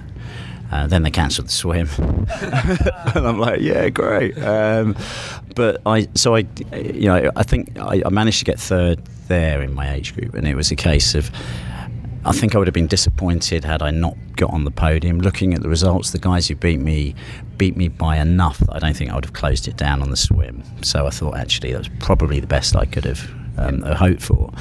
And then it was like, okay, 2 weeks later I start training again, and I went to Abu Dhabi, crashed there on the F1 circuit and DNF'd, so not a great start.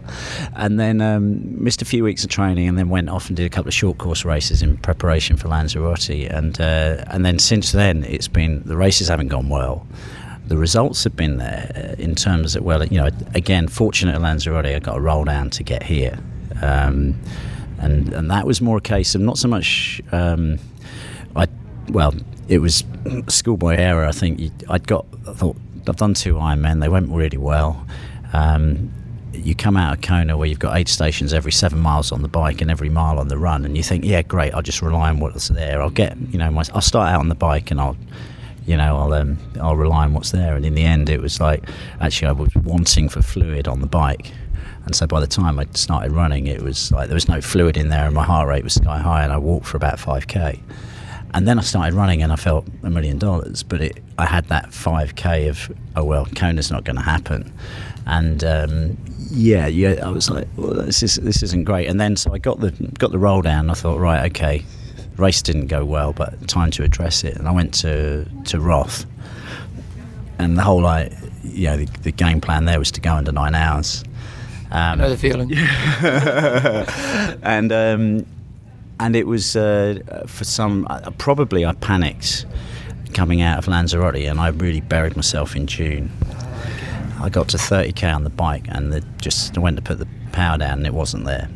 And I'm like, well, this course is meant to be easy. Everyone says you just turn up, you go into 9 hours, and I had about 3 hour bad patch, and I'm just like, you get around lap 1, oh, it's so easy to run off the course and just finish. And then something that, in terms of, you talked about the pressure before, in some ways I can feed off that in terms of saying, how can I maybe, tell the people or talk to people and afterwards and say, oh, it's a bit hard, so I stopped. I wasn't going to get 9 hours, so I stopped. And then you think about maybe the kids and say, what example does that send to my kids, saying, oh, it's a bit hard, and you're not going to get the result that you want or somebody or people expect, and you just say, no, I've quit. And I thought, well, no, that's not what I want to do. So I kept with it, and 150k on the bike, that was it, bang, I lit up. And I had my best run ever. First time I've actually run the whole marathon. Didn't finish under 9 hours, but I managed to run myself in from 13th at 150k into first in my age group. And it was European Championships, and I'm like, really, I was just over the moon. Great result, not the time and performance I wanted, but yeah, that was good. And then we looked at it and thought, well, okay, I haven't had a great performance. I think I've probably left it too late. 7 days later, I smashed out a 50-minute, 25-mile time trial. I was on fire. So basically, we just got the taper wrong. And then it was like, okay, 3 weeks later, or 2 weeks later, I had the long-distance World Championships in Spain. And I just had a great swim, had a great bike. But I couldn't run quickly. I could run at Ironman pace, what I've been training for, and managed to get second. And I was like over the moon because I'd got third the year before. I thought, well, that's good. Could I have won? Probably not. The runner was, or the guy who won was, I think he'd raced elite as a duathlete, and he was smoking on the run. So I thought, actually, again, great result. Performance not ideal. And then 2 weeks later, had the Irish Middle Distance Championships. I came off the bike 8 minutes ahead of my buddy who then run me down, and I ran at Ironman pace, and that was like, whoa, something's not right here. And I think the light switch sort of flicked in my head, and I said, you know what, this is all indicates fatigue. You're not, you just can't run quickly, whereas, the beginning of the season I was okay. And so that was a bit, I was sort of thinking, I started to think about the off-season, going into Kona sort of probably 5-6 weeks out, thinking, no, this isn't great. Go to Vegas, imploded on just overcooked. And so pretty much I was thinking, no, this is just like not good. And, it was like, I thought I've just probably worked too hard, done too many Ironmen, I'm new to this game, and it's like, it's quite difficult. But what I then found was we had a race, London Triathlon, with the Free Speed team who I'm racing for this year, where the headline sponsor of the team, Virgin Active, it's their main sort of flagship event. It's a great event for like novices, and we're there to sort of help out as sort of, help out the guys who are sort of first timers, but also they have celebrities there, and we'll sort of get involved with that for their PR. But they have this great event where it's a double bike, so it's 1500 swim, 80k bike, 10k run, and we were using that. The 4 guys from the team who are here were using that as our final prep race. And so for me, that was sort of like, okay, this is a chance to perhaps salvage something, see where I'm at. And the 2 guys who've been on fire this season, the teammates, a guy called Richard Hobson, used to race pro back in the day, real good biker, and he's been having a good season. And then my roommate, a guy called Sam Baxter, who managed to come 5th overall at Ironman UK, about 10 seconds off 3rd, including the pros. He's a special talent, 29-year-old guy, and he was like me last year. He came 7th in his age group, and I think he finished about a minute up the road from me in his age group. And he's been on fire. So I thought, well, if I can keep those guys in sight, then I'll have a good race. And it went really well, and I ran really well. So I think I've salvaged the season because it gave me that confidence coming in. And it sounds like that was pretty important for this race, because it seemed like confidence-wise, you needed a win, didn't you? Yeah, it was. Yeah, I mean, it was good. I mean, Sam came past me on the run, which was expected, but it was, it was like just. It was just in terms of coming into here and racing the 40-year-olds. It was like, okay, that's what I needed, and it changed from looking forward to the off season to I'm really looking forward to Kona, and coming here without the level of anxiety that I had last year, because I didn't know what to expect, and then a couple of other key sessions which I've done in the lab. My coach, a guy called Bill Black, who's sort of old school guy, who used to Smith's coach, used to train Spencer, and he prepared me he used to lecture at St Mary's College in Twickenham, which is a university, and they've got a sports lab there where they have a heat chamber. They can set up the humidity and the heat. And so I did 3 sessions there. I did 1 session last year, and I actually said that was harder than Kona because you didn't have any sort of breathe. So I was running for an hour and a half, and they're taking tests, working out whether you're producing lactate, what's sustainable. And that was just like, you're looking at a mirror, you're sweating. I mean, I was losing about 5 kilos in an hour and a half. So it's pretty oppressive. But when I came here, it was like, actually, this felt okay. So I said, well, let's have 3 sessions of that. I'll do my long run days, 3 consecutive weeks leading up to Kona, but before I fly out. And they went really well in terms of discovering what was, or how to manage the conditions. And we tried a couple of different things, and some didn't work, some did, and I've learned a lot from those coming into here. And so I came into here probably the most confident I've been all year. So what did those tests tell you in terms of what you need to be taking in? Because yes, it's very personalised, but what did it tell you? The one thing was, I need to be loaded up with fluid beforehand.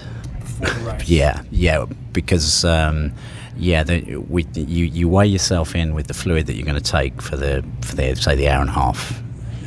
So you have your bottles, race what you think you're going to take on the run, you get a bit paranoid about, oh my God, that's pretty heavy. So my first time you go on the scales, and I'm a big guy anyway, so I'm thinking, okay. And when you're lined up against the sort of like your teammates who are like 60 kilos, you're thinking, hey, I'm looking a bit chunky there in those photos. So the next week I think I was backing off the training, so I went in 3 kilos lighter, and about halfway through the run I was gone. And the coach said, it's a head fuck, this weight thing. Just you need fluid. You sweat a lot. You need that fluid. So then we went into the 3rd one nearer the weight I was 2 weeks before, and it was just like a dream. So that was one thing in terms of my fluid intake. Yeah. So in terms of loading up before the race, what sort of protocol are you going to try to follow in terms of, is it a week-long thing, or is it Thursday, Friday? How much are you going to try to take in? I think it's more a case of just keeping on top of the hydration, making sure the signs for me are maybe I get I'll notice something in my calves that I used to think was muscle soreness, but actually it's not. It's just the lack of hydration. Yes, you can look at your urine and things like that, but it'll be like I will jump on the scales just to make sure I'm keeping my weight up, which is going to be mainly fluid. Which is kind of contradictory to what you'd naturally think, because you are a bigger guy. Yeah. You're quite stocky. Yeah. And go on, he's fat. Well, I didn't want to say it. No, actually, I know I am. I'm happy with it. No, far from it. But you're a solid guy, and in comparison to what we're seeing here, you're seeing the lean guys who've got no body fat at all, and you're just you look like more of a rugby player than a triathlete. Yeah, I mean, I think the thing is, as a bigger guy, I generate a lot of heat, and I sweat a lot. So the bottom line is, if I don't have the fluid in, then my core temperature is going to go up and my heart rate's going to rise, which is the sign to me that I need the fluid in there. If I have the fluid in there and I can get it in on a course like this, you can get it in, then I can manage the conditions. And that was, for me, retrospectively, the switch came on to say that's why I did well last year, because I had that fluid going in and I was able to keep my core temperature down, and then I can still generate that power and that heat as long as the fluid's going in. So that was one lesson. The other thing that we learned was measuring the blood, the lactate, taking the bloods every 15 minutes would indicate whether I was working aerobically or anaerobically, and would have a heart rate measure, plus I would have a perceived effort.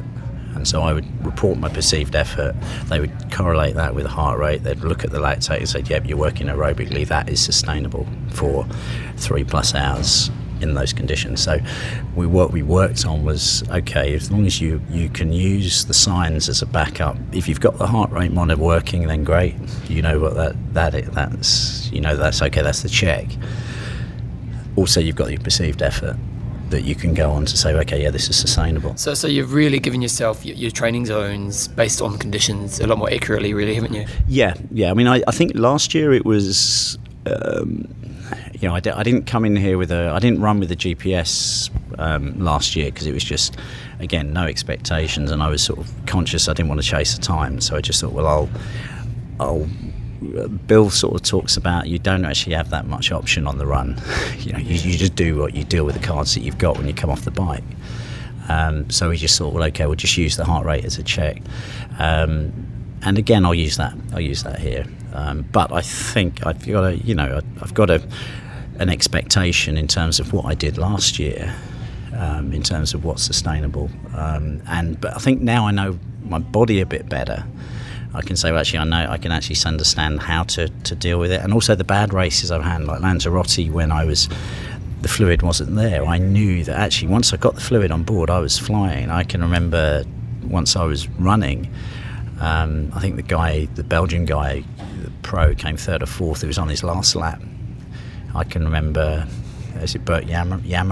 Well, I can remember running with him I was on my second lap, so I thought, well, actually, once I'm running, I'm okay. It's just I need to get the fluid on board so that I can then control the heat. And that's been a bit of a, it's been a learning curve, but that excites me as well, because the other thing I've heard sort of anecdotally is it takes 5 of these bad boys to work them out. Yeah. This is my 5th Ironman. So. Well, you didn't do too bad in your first one as well, so it kind of is it standard now, isn't it? Yeah, I think there's more. I suppose there's more expectation. 9th last year. You want to come here and do better. But I can't control what the other guys in the age group. We got some pretty good guys. I think we've got a guy called Laurent Jalabert who's not quite handy on the bike, so he's pretty handy. And there's I know some. I think there's a British guy who's raced pro before. So there's pretty hot standard. Yes. What about your team free speed? Who's racing from team free speed? We've got we've got Sam Baxter, who I've told you about. He was 9:12 here in his second Ironman. he's on fire this year, and he loves racing. So I think he's my great hope. Then coming up you've got Stuart Anderson, he's racing in the M35. He's M35. Yeah. I'm going to use it. Yeah, he's. I think last time he was here in 2010. I think this might be his fourth or fifth time here. 2010, he was the first British age grouper. So very experienced guy. Suffered a little bit with injury this year, but he gets it right, I think, on the day. And he's coached by Hobbo, so they're a good team. Then there's me, and then there's another guy called Tim Bishop, who's M45. Nice. Yeah, and jet engine, isn't it? Yeah, he's great. His Twitter handle's Faster with Age. Nice. He last year went under 9 hours for the first time at Copenhagen. He actually tried it at Roth, and fair play to him. Halfway through the marathon, it wasn't happening, so he stopped. And then 2 weeks later, he went to Copenhagen and delivered 8:59.50 something. I think he'll probably kill me if it was 8:58, but it was under 9, and he keeps reminding me about it. So, so yeah, that's good. And we would have had Jenny Gowans here, who twins. Yeah, exactly. Yeah, I mean, and then, yeah, I think she went to Phuket, and so she got Vegas and Kona 2 for the price of 1. And then they were due on 13th of October, which was pretty cool. And then the other two on the team, you got Hobbo, who wanted to do Vegas rather than this, and then there's Alison Rowat, who's a great talent, but she's had some foot issues. She's been, I think she was first age grouper overall at Abu Dhabi, and that really was sort of a last run that she could have done, although I think actually she might have won a half Ironman at Lisbon. Went to Ironman UK and came off the bike first, but that was it. She I think she promises some big results next year if she can get her results or get her injury sorted. Well, thanks for your time and good luck. Yeah. Kick some butt. What's your colour outfit? We need to look out for outfits on the day. It'll be team colours. Yeah, we're all racing Team Free Speed, so it's red, white, blue. You'll have the Virgin Active logo, and then it's. I think the kits come in, I think on Wednesday, delivered with Pete Jacobs, manager, because I think he's racing in the same stuff. So which is great for all the brown tan guys, but there's a bit too much back exposure for me. So I might actually I'm going to race with the bike jersey, which is like a real cool thing. Those cat flaps. Yeah. I raced in that last year, and I still got 2 half moons on my lats for where it just crept up a little bit. So I'm going to go. I've been racing all this year actually with a bike jersey, and that works for me on the run. And then I'll work with the tri-top for the bike. And I'll use the tri-top for the run.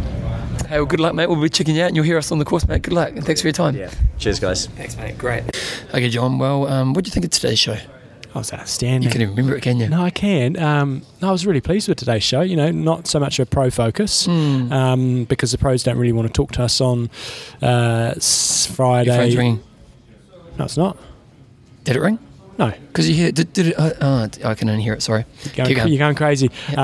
So not a lot of the pros want to do interviews on Thursday, Friday. Not the ones that the top 3 sort of ones. But. No, it's all good stuff. What are you doing? Because something's happening with your phone. It's making a noise that everyone will be able to hear. So goodness, I can't hear. You got sensitive ears. Because I've got earphones on. And what else has been going on? No, it's been a good show. Happy John, your picks. Let's get down to dirty. No, let's do this.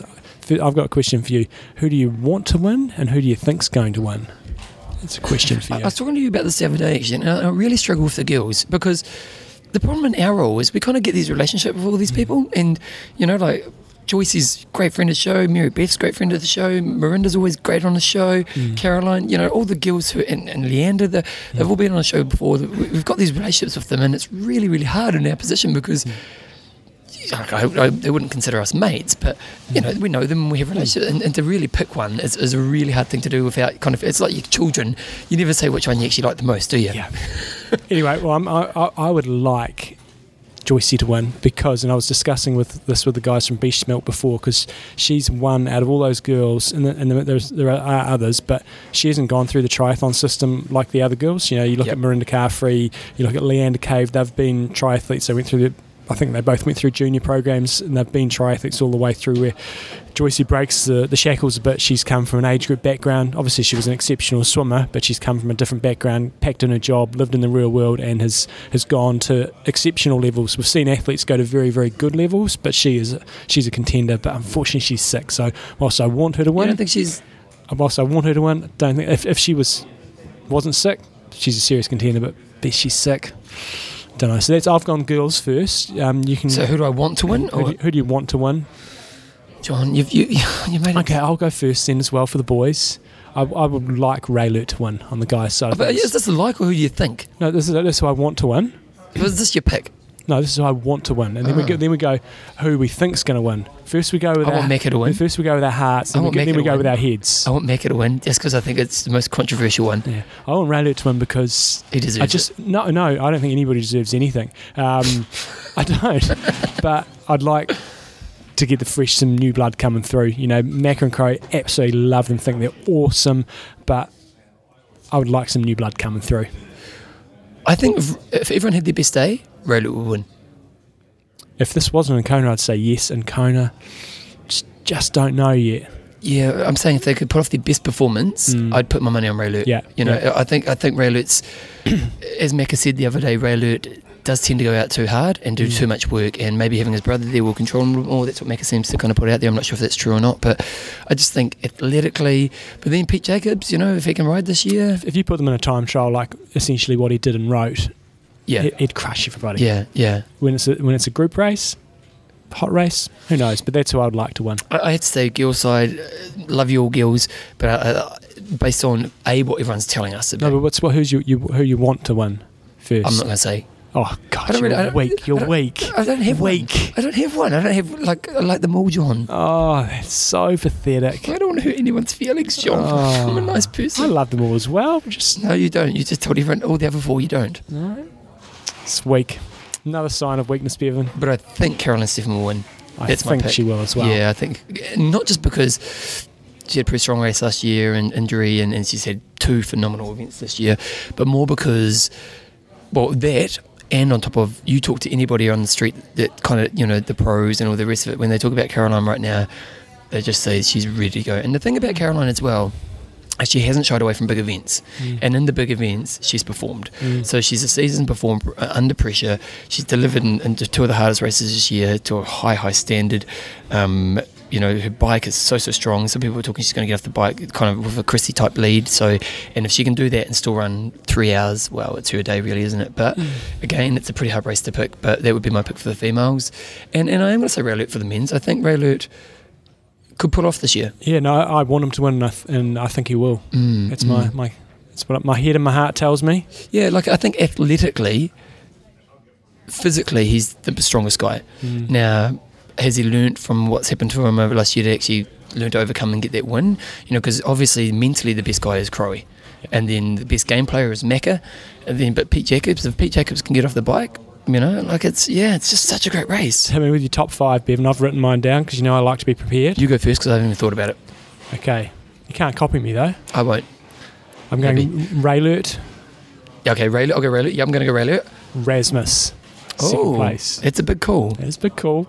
No, I'm not going to go Rasmus. I'm going to go Crowe. I've got Crowe 3rd. Macca. I've got Macca 4th. The problem is, John, we're just so predictable. Well, no, my 5th isn't predictable. Rasmus wasn't predictable. No, he wasn't. And I've got Paul Amy in 5th place. I'm going to say, what's the other guy? What's the other guy? What's the other guy? The guy. The one, Greg Bennett. Greg Bennett, good call. 4th. Okay, yeah. Macca 5th. Okay, nice. You like that? But there's no scientific thought behind that one. It's just me pulling it out my butt. But we've talked about Cam Brown before. If he can have a good swim, I reckon he's in the top 5. If he can come out in the group with the swim, he'll stay with him on the bike. Top 5. Okay, no, go Macca. But he's not in my original top 5 because his swim is suspect. So you've got 2 top 5s, do you? No, I haven't. There's another top 5. He's my darkie, along with Jordan Rapp. I think he'll have a solid race. Don't know if he'll get in top 3. Jordan Rapp. But He's the smart. thing about Rapstar is the boy is a smart boy, Oh, yeah. and he would have thought of every avenue. You just even when you sit down and talk to the guy, he won't blow up. No, he's just one of those guys like Crowe. You know what? Crowe had a bad day. He's still going to get second or third. You know what I mean? Like Crowe, has he had a bad race? When was the last time He's had a bad Ironman. Yeah. He's got fourth here once, and that was it. Yeah, and even then he had a great run. You know, he just got dropped on the bike that year, didn't he? Yeah. So, you know, like it's Rapstar kind of has that kind of way about him as an athlete. He just seems to have that aura that, you know what, I know how to put this package together. And so it'll be interesting to see what happens there. You know, you can't write Macca off. That's why we love this day, because it's just so hard to predict. But anyway, John, your girls. What's all the noise come up for? Should we tell everybody to be a bit quiet around here? Tell you, mate. We're Listen, trying to record. we're the main Crikey. media. What's going on? It's Phil from Girls' side first off the bike. That's what it is. Girls' race is somewhat predictable. I think just the order is quite hard to figure out. There seems to be 5, don't you? I've got Caroline Steffen, Leander Cave. I put Mary Beth Ellis ahead of Mirinda Carfrey. Wasn't quite sure which way to go with that, and I put Gina Crawford in 5th place because I want Kiwis in the business, and she's. So it's just a Kiwi bias. Yes and no. Like her performance. The thing with Gina, she seems to go really, really well. And sometimes in the races where she hasn't got competition, and she just at times just sensational, but when it comes, she's had a 6th or 7th here. Yeah. So And she hasn't done this race much. No, so I think she's her area of weakness is the bike, and that's where I think the other girls have all lifted their game, and it's just whether she has or not. I'm not quite sure she has, but if she's smart, she'll have a good swim, she'll run really well, and it's just how much time she's going to lose on the bike. So I think she might get. So who did you leave out there? Leander Cave? No, Cave in second. I'm just worried about Joyce's sickness. Oh, so you say you want? That's what you do. See, that's what you do. So that's what he does, Joycey. What he's done is he's pictures. Oh, I want you to win, but I don't think you're going to win. See, I just say, oh, look, I don't want to pick anyone in favourites because I love you all, but I think Stephen's going to take it out. I don't know if you can write off Rennie. I haven't written it off. I've got a 3rd or 4th. Well, you've got a 4th, but he's clarified that. I'm going to go Rennie 2nd, Cave, Joycey, Mary Beth. See what I did there? Just got all the girls in. So you don't like Gina? Nah. No, I do like Gina, but I think she's just too close she just needs another year before she'll be at that point where she's really peak. That's a pretty good answer, wasn't it? Yeah, great answer. So there's our picks, guys. We went on Facebook, and you guys gave your picks. And John, what was the question you asked? I also asked their dark horses and what their times were going to be. So who's somebody hasn't really been talked about heaps, where they're going to come in the top 5 and what times they're going to be. Could you just tell me yours now, because I'm going to pull it up. Well, I'm going with Paul Amy for 5th, and I think he'll do 8 hours 35. I actually think Greg Bennett for 4th. You've said that, yeah. Yeah, but I know that's my. Yeah, okay, that's fair call. Craig Stevenson's got Jordan Rapp. Gordon Rapp. That's his brother. And Heather Wurtle, and then Rob Dallymore's got Bennett 4th. There you go. What's his time though, Ben? You got to go. He's got 8:17. Oh, that's a fast time. If it was like last year, that's not that fast, but that will have won. So conditions here right now in Kona. Now, I imagine a lot of you guys will listen to this after the race, but conditions here in Kona right now are calm. Great it's hard to tell. I know right now, but right now. It was calm here yesterday, and somebody was saying they went and rode up around Waikoloa, around Waimea, which is up a bit higher, and they said it was insane. Will Cannon, Badman, for a woman, he hasn't got the place, but he reckons he'll do a 9:10. Natasha Badman. Yeah, and he's got David Dello, 8:20. David Dello. Who knows? Chris Daniels. See, we haven't talked about Sebastian Kiln. We haven't talked about Dirk Bockel. We haven't talked about who was the other guy? The guy who got really well last year. And I was saying, look really Marino, lean. maybe? Yeah, Marino. Yeah. There's so many people we haven't even talked about. And about 10, isn't there? About 10. That's the problem with this week is that all of our attention gets put on about 4 or 5 guys, and we just kind of become blind to what else is happening. And I guarantee John and I won't get it right. We might get one or two right. You always get one. At least one of the favourites is going to completely blow up. Yeah, completely. And so it's such a fascinating race. Doug Soho's got Rasmus 8:22, Mary Beth 18th, both 9:18. 5th overall for both of them. Jason LaKenzie has got 3rd place for Kelly Williamson. Now, she's a great American hope, isn't she? She's a sensational runner. I think the thing that's cool for Americans now is they actually have 2 people who could do okay. Mm-hmm. With Rapstar and Mackenzie. And also, obviously, with Miranda's man. And Andy Potts as well. And Andy Potts. Tim O'Donnell. We run nice to see Tim O'Donnell have a good race. He was bit sick and didn't do so well last year. Oh, Rachel Joyce, she's got herself as first. Is she really? No, I'm joking. I got you for a second there, but I'm commentating blind here. Oh, it's all good. Anyway, so we're going to put up another post today, and that is, who do you think you can name anyone to place anywhere? Oh, okay. Why not? Why don't we go 33rd guy? 33rd guy? 33rd pro guy. Okay. And there's not 33 pro 20th girls. chick. 20th chick. Okay, good times, rock and roll. Okay, anything Are else? you going to do that as well? Because you don't want to hurt anybody's feelings? No, I don't want who's getting last. Yeah. I don't like hurting your feelings, John. Have you seen that? Don't worry. If everyone wants to push on, he knows he's got to process the show and get it up. It's not happening. It's not happening. What's the plan for the afternoon? We're having lunch at Lava Java, good sponsor of the show. 12:30. And we've got a couple of other things lined up in the afternoon. But can we come back after here and I get the show processed in? Yeah, we'll just go run in for our lunch, ditch the mates we've decided to have lunch with, and we're going to interview Hillary as well. We have. So what's happening tomorrow, guys? Tomorrow we're going to be on Facebook throughout the day when we can get on Facebook, and we'll be keeping in contact. And just Phil from Off the Bike's loving us, I tell you. First off the bike, he's got the t-shirt just with .com on it. But we'll be communicating through Facebook. So if you want to just see what the crew's up to, slow down, Bevan. Am I talking too fast? You're accelerating. You want to finish the show, you're accelerating. It's race tea! But go on Facebook, check out what we'll be doing. And even just within yourselves, go on Facebook and communicate throughout the day. What else? We've just got to confirm if we're going to release anything on race day, any thoughts and stuff, whether we're allowed to do that or not. So we'll have that confirmed. And worst case scenario will be Sunday. Just keep your iTunes open, and we'll see if we can get some stuff out on the day. And one thing we will be doing is we kind of decided this year that there's no real point talking hugely about what's happening in the race in the podcast, because you guys will see it and know it post race by the time we get the audio. So we thought we'd actually share a bit of what the experience is like for being a spectator, and we'll talk a little bit about the race obviously, but show that when we kind of do our race day coverage. So it should be good times. Should be. Anything else we need to mention?